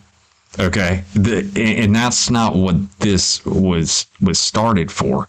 It's intended to allow our guests to tell their story, speak their truth, impart a little bit of their own personal knowledge on all of us for us to either utilize or say, hey, that isn't working for me right now, so I'll shelf that for a while. Really good stuff. But it's all the Word. And if we are of God and we are speaking our truth, could that quite possibly be a word of God? When you really look in yourself, and we're not talking about social construction or anything like that. We're talking about when you spend that time in silence, when you have read and understood the paragraphs, when you've prayed upon it in whatever way you choose to, even if you don't call it prayer. And you have learned through your practices what works best for you, not the practice of someone else, but by you making it yours. And then being able to, and this, I guess this is where the people portion would go into it, is you realize when you break down all this social construction of organized religions or non-organized or recognized or non-recognized, and it all comes back to the center, and that center becomes so peaceful to you, and then you put it out, and there's nobody outside of you, which I believe God is in all of us. Mm-hmm. We are in us, and God is in us. Mm-hmm. And if there is no longer an internal struggle for what you are about to put out, then it's it is you, and you are of God. So is there a potential that through finding your true self and putting out what you heartfully, truly believe, that it may be a word of God? Absolutely. When you find your true self, that you find God. Because we are made in the divine image. Absolutely. And when you find your true self and you find God, then you see God in other people. It's just like some of the, the divine in me meets the divine in you, the namaste. You get to that level, and I'm still working on that, but you engage people on a spiritual plane, not on a corporeal social construct plane. And there are some, I'm sorry, go ahead. No, go ahead. Oh, we've discussed before how I am not a huge fan of socially constructed phrases and sayings and stuff like that, because if they are constructed out of nefarious intent, those can be very detrimental to not only you, the person that's putting them out, but the people you're putting it out to. However, there are phrases, if you will, that aren't just phrases, but they've become phrases, like namaste. Mm-hmm. You see it, there's even like little emojis and everything, or what, GIFs or GIFs. Do you know what that's called? Is it a GIF? Is it a GIF? Okay, we'll go with a GIF, right? It's our story. It may not be true. It may have never happened, but whatever. We'll call it a GIF. But where you'll see namaste, and people put that out there because it's the cool thing. So regardless, we are putting out good and bad, just like what's in us. I'm a firm believer that there is evil in every person. Yep. Because in order to have good, you have to have bad. There is always a balance. Mm-hmm. Every action has an equal and opposite reaction.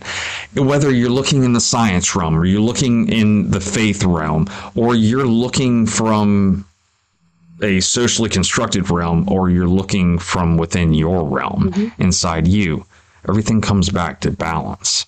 And I truly believe that learning through faith and understanding that, yes, every single one of us are different, but we're all similar. and breaking away from that thought of how we're all so different, and just realizing that there is difference in similarity. There's no difference in the same. So if you want that difference, well, then go to similar. Don't automatically go to the negative, and realize that at the very core structure, you're an archaeologist, or you study it. I'm going to call you an archaeologist because that's my story. Okay. But by tracking it all the way back, whether it's through science, faith, or lack of either, you all come down to the same. We all started somewhere, and we're all going to end somewhere. Nope. But what we do in this moment will define us in this moment. And what we do in the next, if we're blessed enough to be here with it, will define that moment. And as you look back, even though we're not going to have that instant gratification, if you will, but as you look back upon that pattern of going through your paragraph, your prayer, your pace, your practice, your person or your partner, through that pattern, there you go. Create a pattern of 5 P's, right? So there's your 6th one. But through that pattern of life, you can start to look back on not so much what history has done, but you have done for yourself and done in your life within you. And there you go. It wasn't instant, but it should be. If you're looking for that motivation, if you're looking for that gratification to help motivate you to continue on your path, you'll be able to see that a lot greater. Yep. And it's going to take time. Yes, it will. I mean, I wasn't born this morning. That wouldn't have worked out well, because I don't think I'd have been able to operate the Zoom, even though I was born 40 years ago. It still took me a couple of days to learn how to use Zoom, so everything, we're all so impressed with ourselves, like, oh, look what I can do now. And that's great. But then when you can't get something right this second figured out, you start to get down on yourself. Well, 3 moments ago, you were just glorifying yourself, how great you've become at something. 2 moments ago, you just got frustrated because you couldn't figure it out. And in this moment, you're going, man, when will I ever learn? Well, stop, look back to that 3rd moment and realize how long that took you to become as proficient as you are with yourself, with your job, with your family, with your faith, with your finances, with your physical, mental, spiritual, whatever, fitness, health, all that. It takes time. And if you're willing to put in the work, you're going to be surprised, because something I'd like to reiterate to people is you're worth it, man. You are absolutely worth it. It doesn't matter what it is, but you are worth it. If you're still here, you are worth it. And you had mentioned the whole thing about partners and 2 is 1 and 1 is none. And I am going to just go off like way out in left field. Do you guys have left field? I don't know. We got a lot of fields here, but I'll go left field. No problem. Actually, there's a Rumi poem that talks about a field. Just saying. Oh, little plug there. Rumi. right? But okay, so going back to questions and everything, man, is when I was a child, I was having a talk with my father, and I was questioning faith and this whole Garden of Eden thing, right? Where there were two people in there, and that's where sin and all this stuff. And I said, that's great. I don't really care. I got a question though. They always say, my understanding is that like nobody will lay eyes on the Garden of Eden, and this and that, or they're going to be, they're just going to disappear. They're going to cease to exist. So being in studying the field of archaeology and everything, I'm sure about like Constantinople, right? Mm-hmm. Okay, and then everything broke up and we became so different and stuff, right? Because, well, we were either closer to the sun or we weren't. So you pasty and white like the Irish and me, or you live in the Middle East and you got a little more of a tan. Wow, we're so different because we have different stop. But through that breaking up and kind of looking at the geographical locations and where the divisions are in the Earth's structure. Are you familiar with the Bermuda Triangle or some of the tales from the Bermuda Triangle? Yep. So you can have some ships, some planes, whatever, if you got one of those triathlon people, they're trying to swim through it and everything. And some people go through the same path and nothing happens. They come out the other side and they're like, I just went right over those same coordinates, like that this other like oil tanker just disappeared. Yeah. And what I post, and I think you know where I'm going with this, is it possible, even though everything's possible, that the Garden of Eden is actually in the Bermuda Triangle and people actually get close enough to visualize it, and then poof, they're gone because that magic dude up there with the beard's like, oh, nope, told you, should have stayed away. Is that a possibility? You can go ahead and say yes, we can move on. Everything is possible. Is it probable? Is a question. I've not heard this theory before. That's because I came up with it and I don't share it with other people. So I would have some questions about that. So if let's say the Garden of Eden is in the Bermuda Triangle somehow underwater, then how did the writers of the Hebrew Testament get access to that story when the Bermuda Triangle is really far away from Israel-Palestine? See, that's an intellectual question. That's not a spiritual question, right? To follow on that, they just jumped on one of the Carnival cruise line things, and they just happened to, be sailing out there way back in the day, and no, that doesn't work for you, does it? Dang. No, Caesarea Philippi is an ancient port city that, anything could happen. Look, I mean, I guess that, so I'm going to do what I've just suggested. And I'm going to answer a question with a question. Huh? Is the Garden of Eden even a place on earth? For my story, it is. Okay. I don't know. I mean, anything's possible.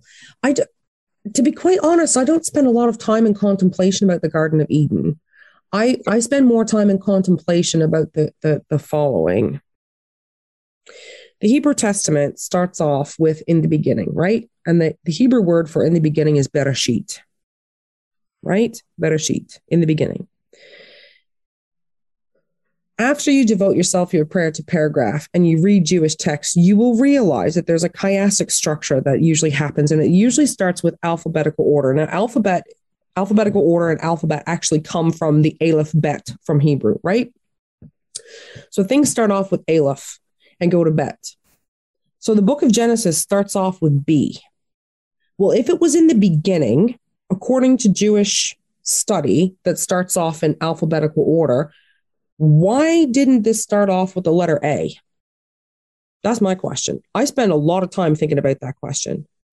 Why does the Hebrew Testament start off with the letter B if it's in the beginning? To me, that doesn't make sense. And I think there's part of the story that we're missing here. I think we're missing some sacred writings, and there's hints of this in sacred teachings. So my question, to answer your question with a question, is the Garden of Eden in the Bermuda Triangle? My question is Why does Genesis start off with the letter B instead of A if it's in the beginning? Because we get the story about the Garden of Eden in Genesis, in the beginning, the garden, right? I'm going to spend some time dwelling on that. I mean, where is the Garden of Eden? It could be anywhere. Who can say? Who can say where the Garden of Eden? Is it even a world? And the reason, yes, when I bring that up to people, they're like, dude, I don't have the brain power. It is too early in the morning to even think of something like that. But my point for asking you that is to get your response. Because like we had discussed earlier, truth. Do you really practice this? And the way that you just responded to it shows that you practice what you preach. And that's very important, because that is something that I do not know the answer to.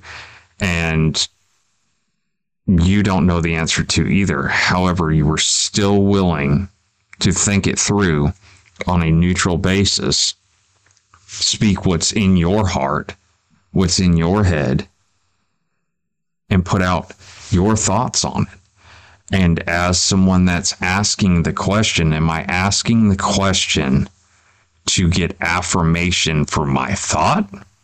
Or am I asking the question to better myself, my understanding of myself and the world, the external world that I happen to be blessed enough to live in right now?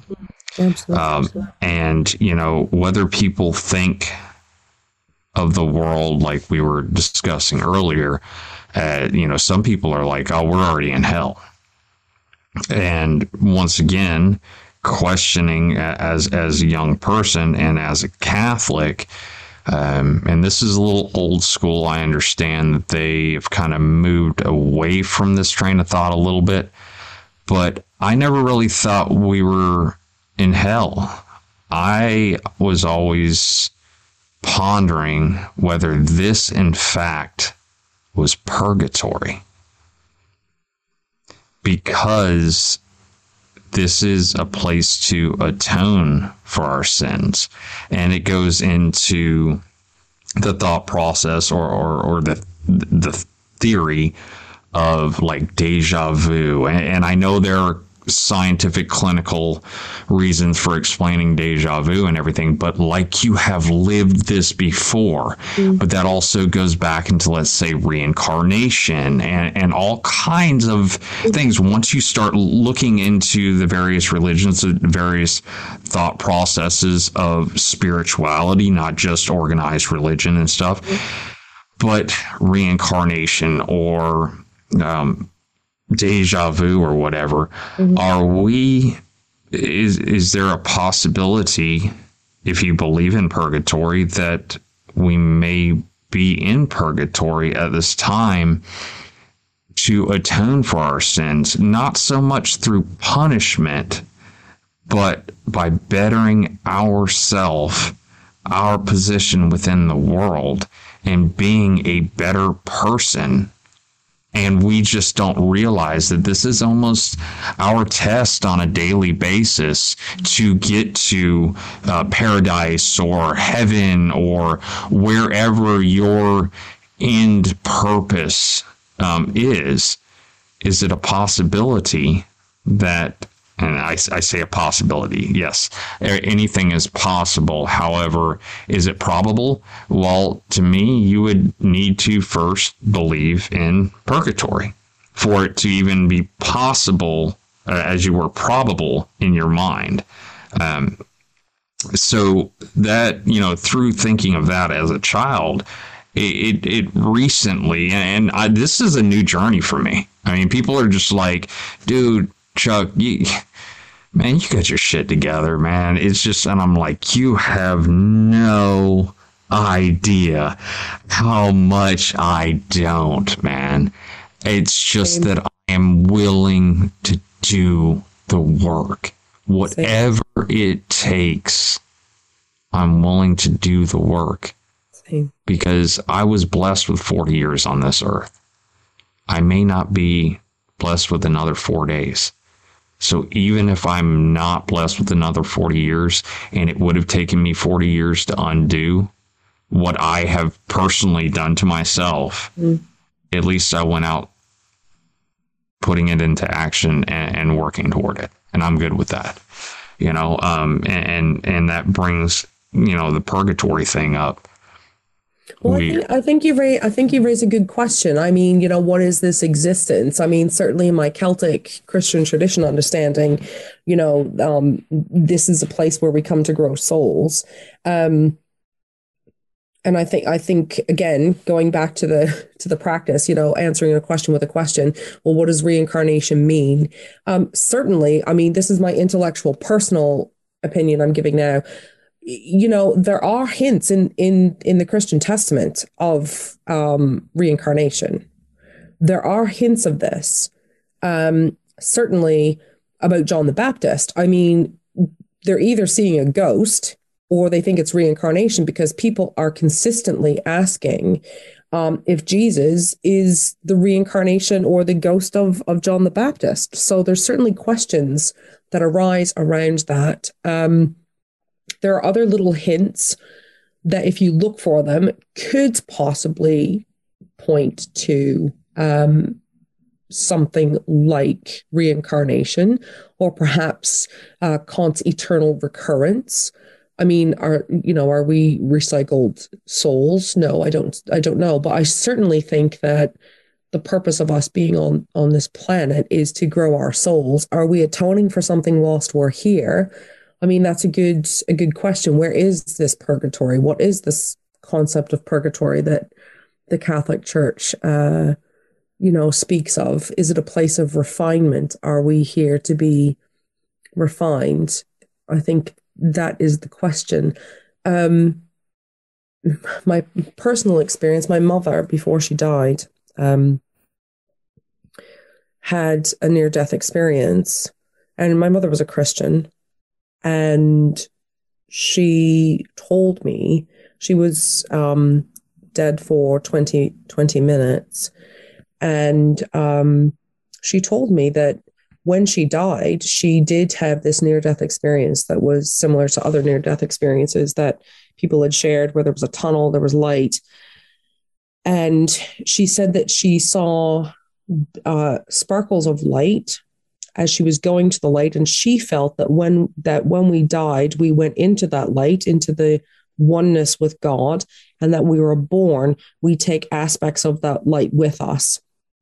So kind of a collective memory of sorts. So it's hard to reconcile my biblical understanding with my mother's experience, who she didn't share that with anyone but me. So, those are big questions, but certainly some of the Gospels do hint that there was certainly a belief at that time of reincarnation. And again, the question becomes, what is purgatory? I mean, I don't want to diss the Catholic Church in any regards, because I went to a lot of Roman Catholic Church, and I've got a lot of friends who are Catholic priests, and they used to call me the runaway Catholic. But, some of the doctrines, the doctrine of discovery, which has been used to hurt indigenous peoples all over the world. Some of these concepts, where do they come from? So, for instance, here's a question for you as a person who grew up Catholic. When I say the Immaculate Conception, what comes to your mind?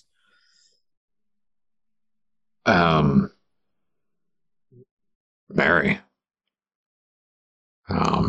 Well, you really want to know what comes to my mind? Yeah. How the hell did that happen? Because I know what conception is. And, well, I like to think a lot of myself, but it's never been immaculate. Let's just put it that way. Yep. On a serious note, though, is I have no clue. Was it just miracled there? Was it a belief of this? Was it a trick? What was it? So when you say Mary, does the Immaculate Conception point to Jesus' conception through Mary? So when I say immaculate conception, do you mean Jesus' conception in Mary? Yes, that is the first and foremost thing that pops in my head. Yes. What if I told you that that's actually not what the immaculate conception is at all? I would tend to believe you due to my ignorance of the situation, and then I would do my homework to. Right. So this goes back to the concept of purgatory, right? This is a concept that became doctrine, right? The Immaculate Conception has got nothing to do with Jesus' conception. It's got to do with Mary's conception. The Immaculate Conception refers to the conception of Mary and her parents. So her parents, when they procreated with Mary, had an immaculate conception of Mary. Good on her dad. No, but yeah. Right? Are you serious? Serious. Wow. Right. So the Immaculate Conception has got nothing to do with the virgin birth. Nothing to do with the virgin birth. Got nothing to do with Mary being a virgin. And I could go, that's a whole other episode just on the virgin birth. Right? By the way, there were two evils. Since you offered that, I'm going to take that. No problem. Are you serious? You come back for another episode? Yeah. Or like 20? Sure. Yeah, no problem. But speaking of virgin birth, there were two eagles in America that have produced offspring without any male DNA. This just was in the news this morning. No joke. A rare form of eagle just produced offspring without any male DNA, considered the virgin birth. Right. Okay. Back to Mary, the Immaculate Conception. The Immaculate Conception does not refer to Jesus' conception by the Holy Spirit in Mary.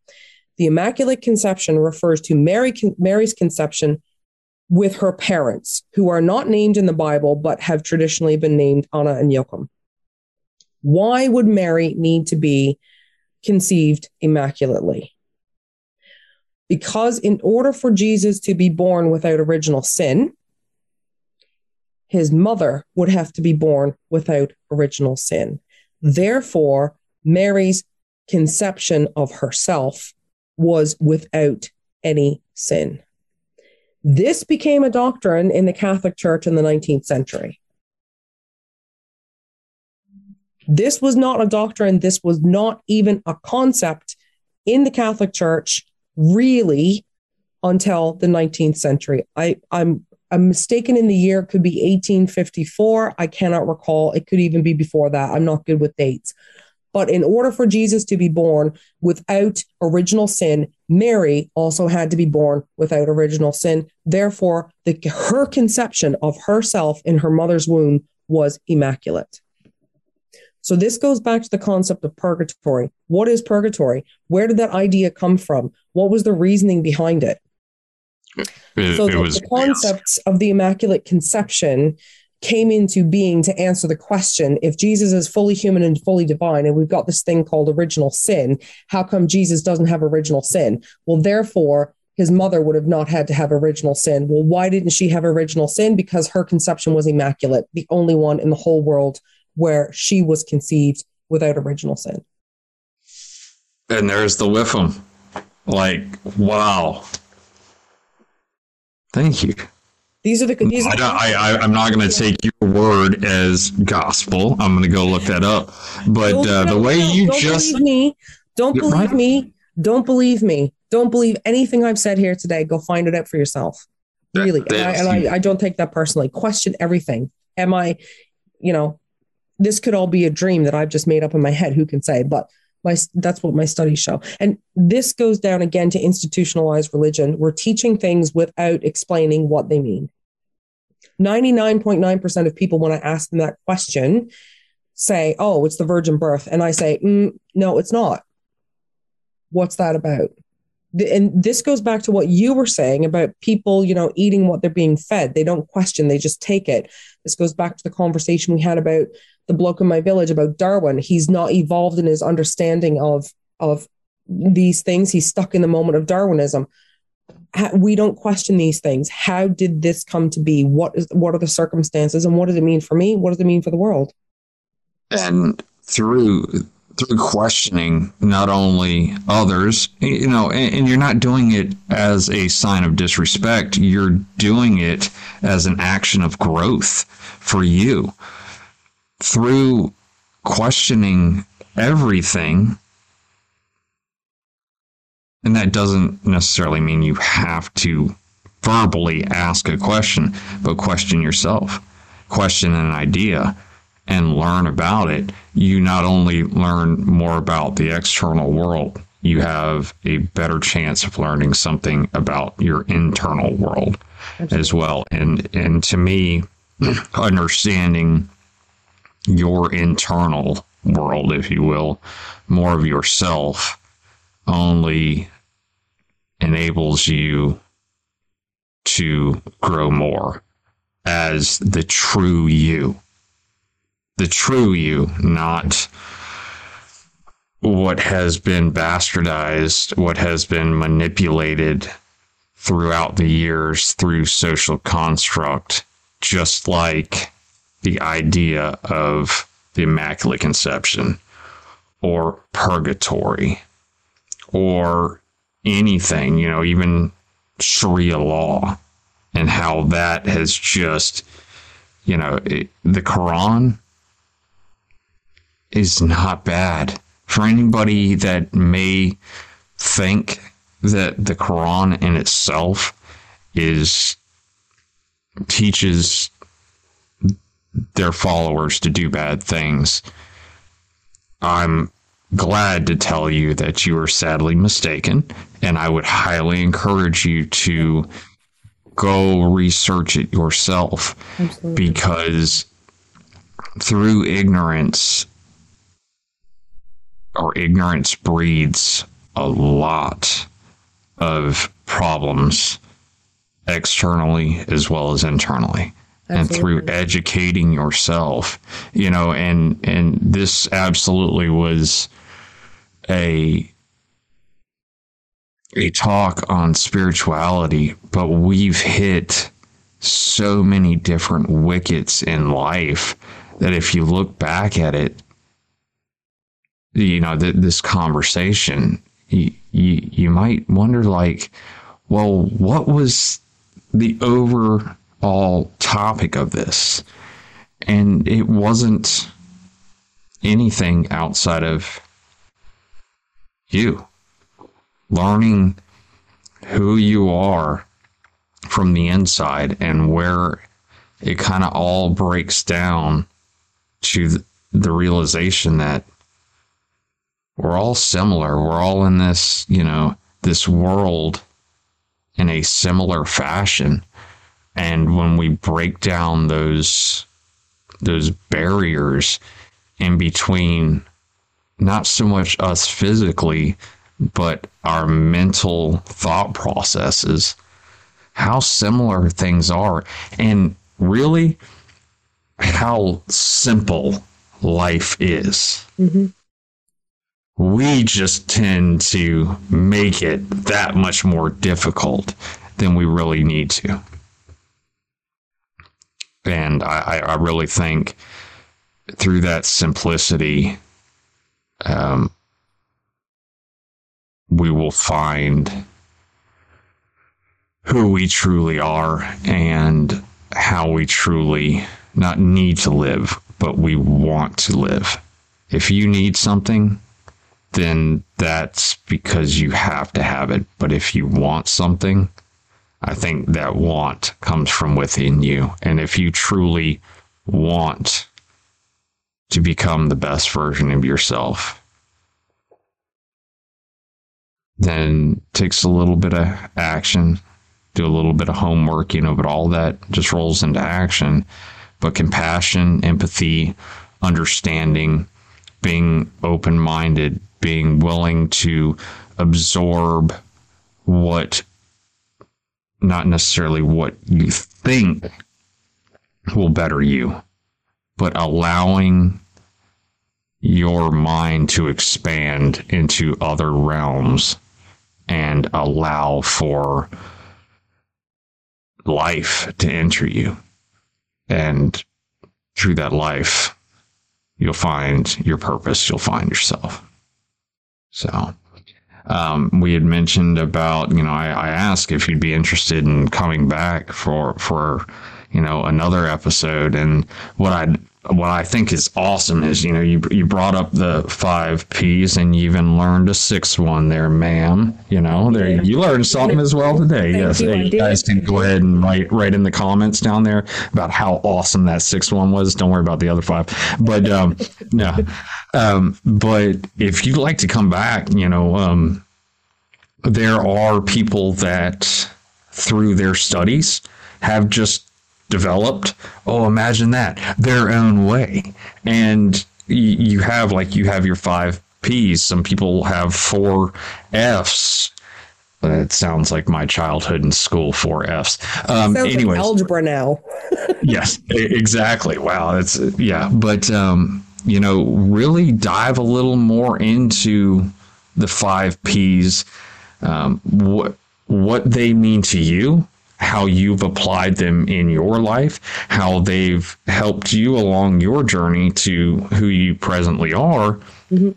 And from now until then, the cool thing is with your continued growth, I really think that you may be able to bring even more to it on a personal level than you would today, because I have faith in you that you are going to continue to grow. And I would really appreciate that. And I'm pretty sure our listeners would too, if we could just sit down and have a little episode on the 5 P's and really go into that.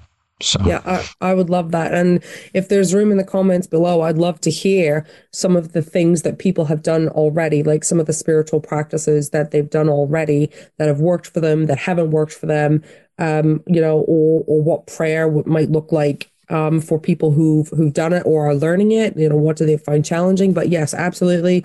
If any of this can be of help to anybody on their spiritual journey, I'm happy to come back and share whatever I can with others. And thank you, because I've learned something too. And now, there's an extra P that we can add there. So thank you. Well, and for people that may actually want to progress themselves in this realm and learn more and have really taken a liking to your approach to this, are there ways that they can reach out to you directly? I mean, you don't have to give out your cell phone number here, but are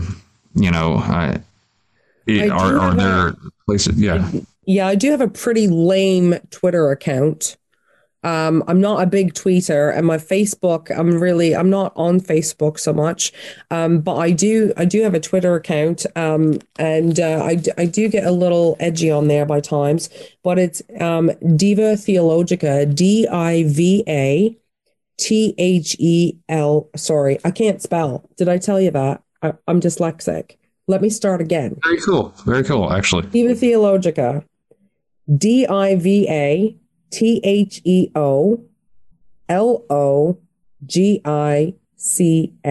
So it's Diva Theologica, which is a play on words for Aquinas Summa Theologica, who is, of course, a great Catholic theologian. So it's Diva Theologica. I'm on Twitter. I only have 27 followers. Numbers don't mean anything to me, but if people want to tweet me, I'm happy to be tweeted. What's the past tense of tweeted? Twerted? Twerted. I don't know. Is that where you twerk on Twitter? Yeah, we are twerked on Twitter. Wow. Okay, yeah. Now, wow, I can't even talk. Twerking on Twitter. Yeah. Okay, so you guys should have copied that down by now, and yeah, definitely hit her up.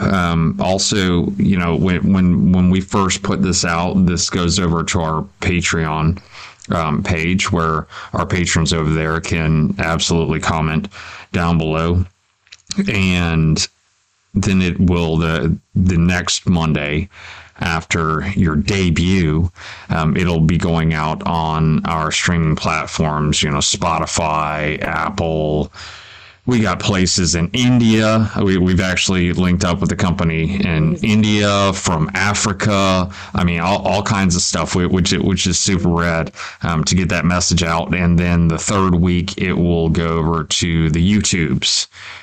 So definitely, you guys reach out if you have any questions, thoughts, comments. I don't really care about your concerns. That's for you to be concerned about and put the work into. But oh man, Shalom, this has been awesome. Well, thank you so much for having me. I think talking about this sort of thing is, again, it's a privilege. It's been lovely talking to you, and I've learned through you in this space, and I'm just grateful to be here, and whatever I can, help to offer people, I'm happy to share. I'm still working on myself. I'm not a perfect creature by any stretch of the imagination, but now everyone's challenge is to go find out about the Immaculate Conception. Yes. It's your challenge. Yes. And I tell you, I hope I wasn't too annoying for a yank either. Not at all. Not at all. No.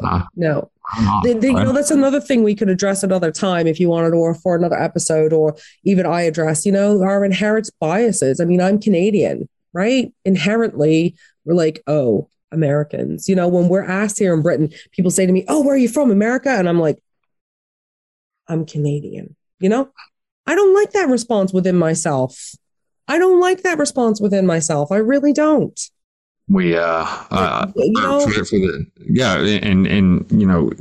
thought processes and the stigmas that are put on other cultures and everything. And on your next episode, we wound up having some mechanical problems on the plane we were on, coming back from a Middle Eastern country, and we had an entire company of United States Marines that wound up in Dublin, Ireland, and then, the pilots realized that it was Dublin. So why not have more engine problems and have a night in Dublin, right? Well, that actually turned into 2 nights because of parts. So they wound up, long story short, and I'll save this for the last one, but how we wound up escaping from the hotel we were in to get out in town, and how we were definitely told, you do not bring up that you are American. Do you understand? And this was actually by a guy we found taking a leak on the side of a homeless encampment. Great story, but we'll definitely save that for later. But it really breaks down the barriers between people and the thought processes that we're so different. But for today, Shalom, I really, really genuinely appreciate you coming out and sharing your story, speaking your truth, imparting some really awesome knowledge on all of us. And, it's something that I usually like to leave with, is reminding people that they are far more powerful than they realize, and that they are worth far more than they know right now. And that's simply because nothing exists without you. So, Ms. Shalom, thank you so much. I very much appreciate you. Thank you. God bless and no stress. Yes, ma'am. And guys, until the next episode, appreciate you coming out, and we'll talk soon. Cheers.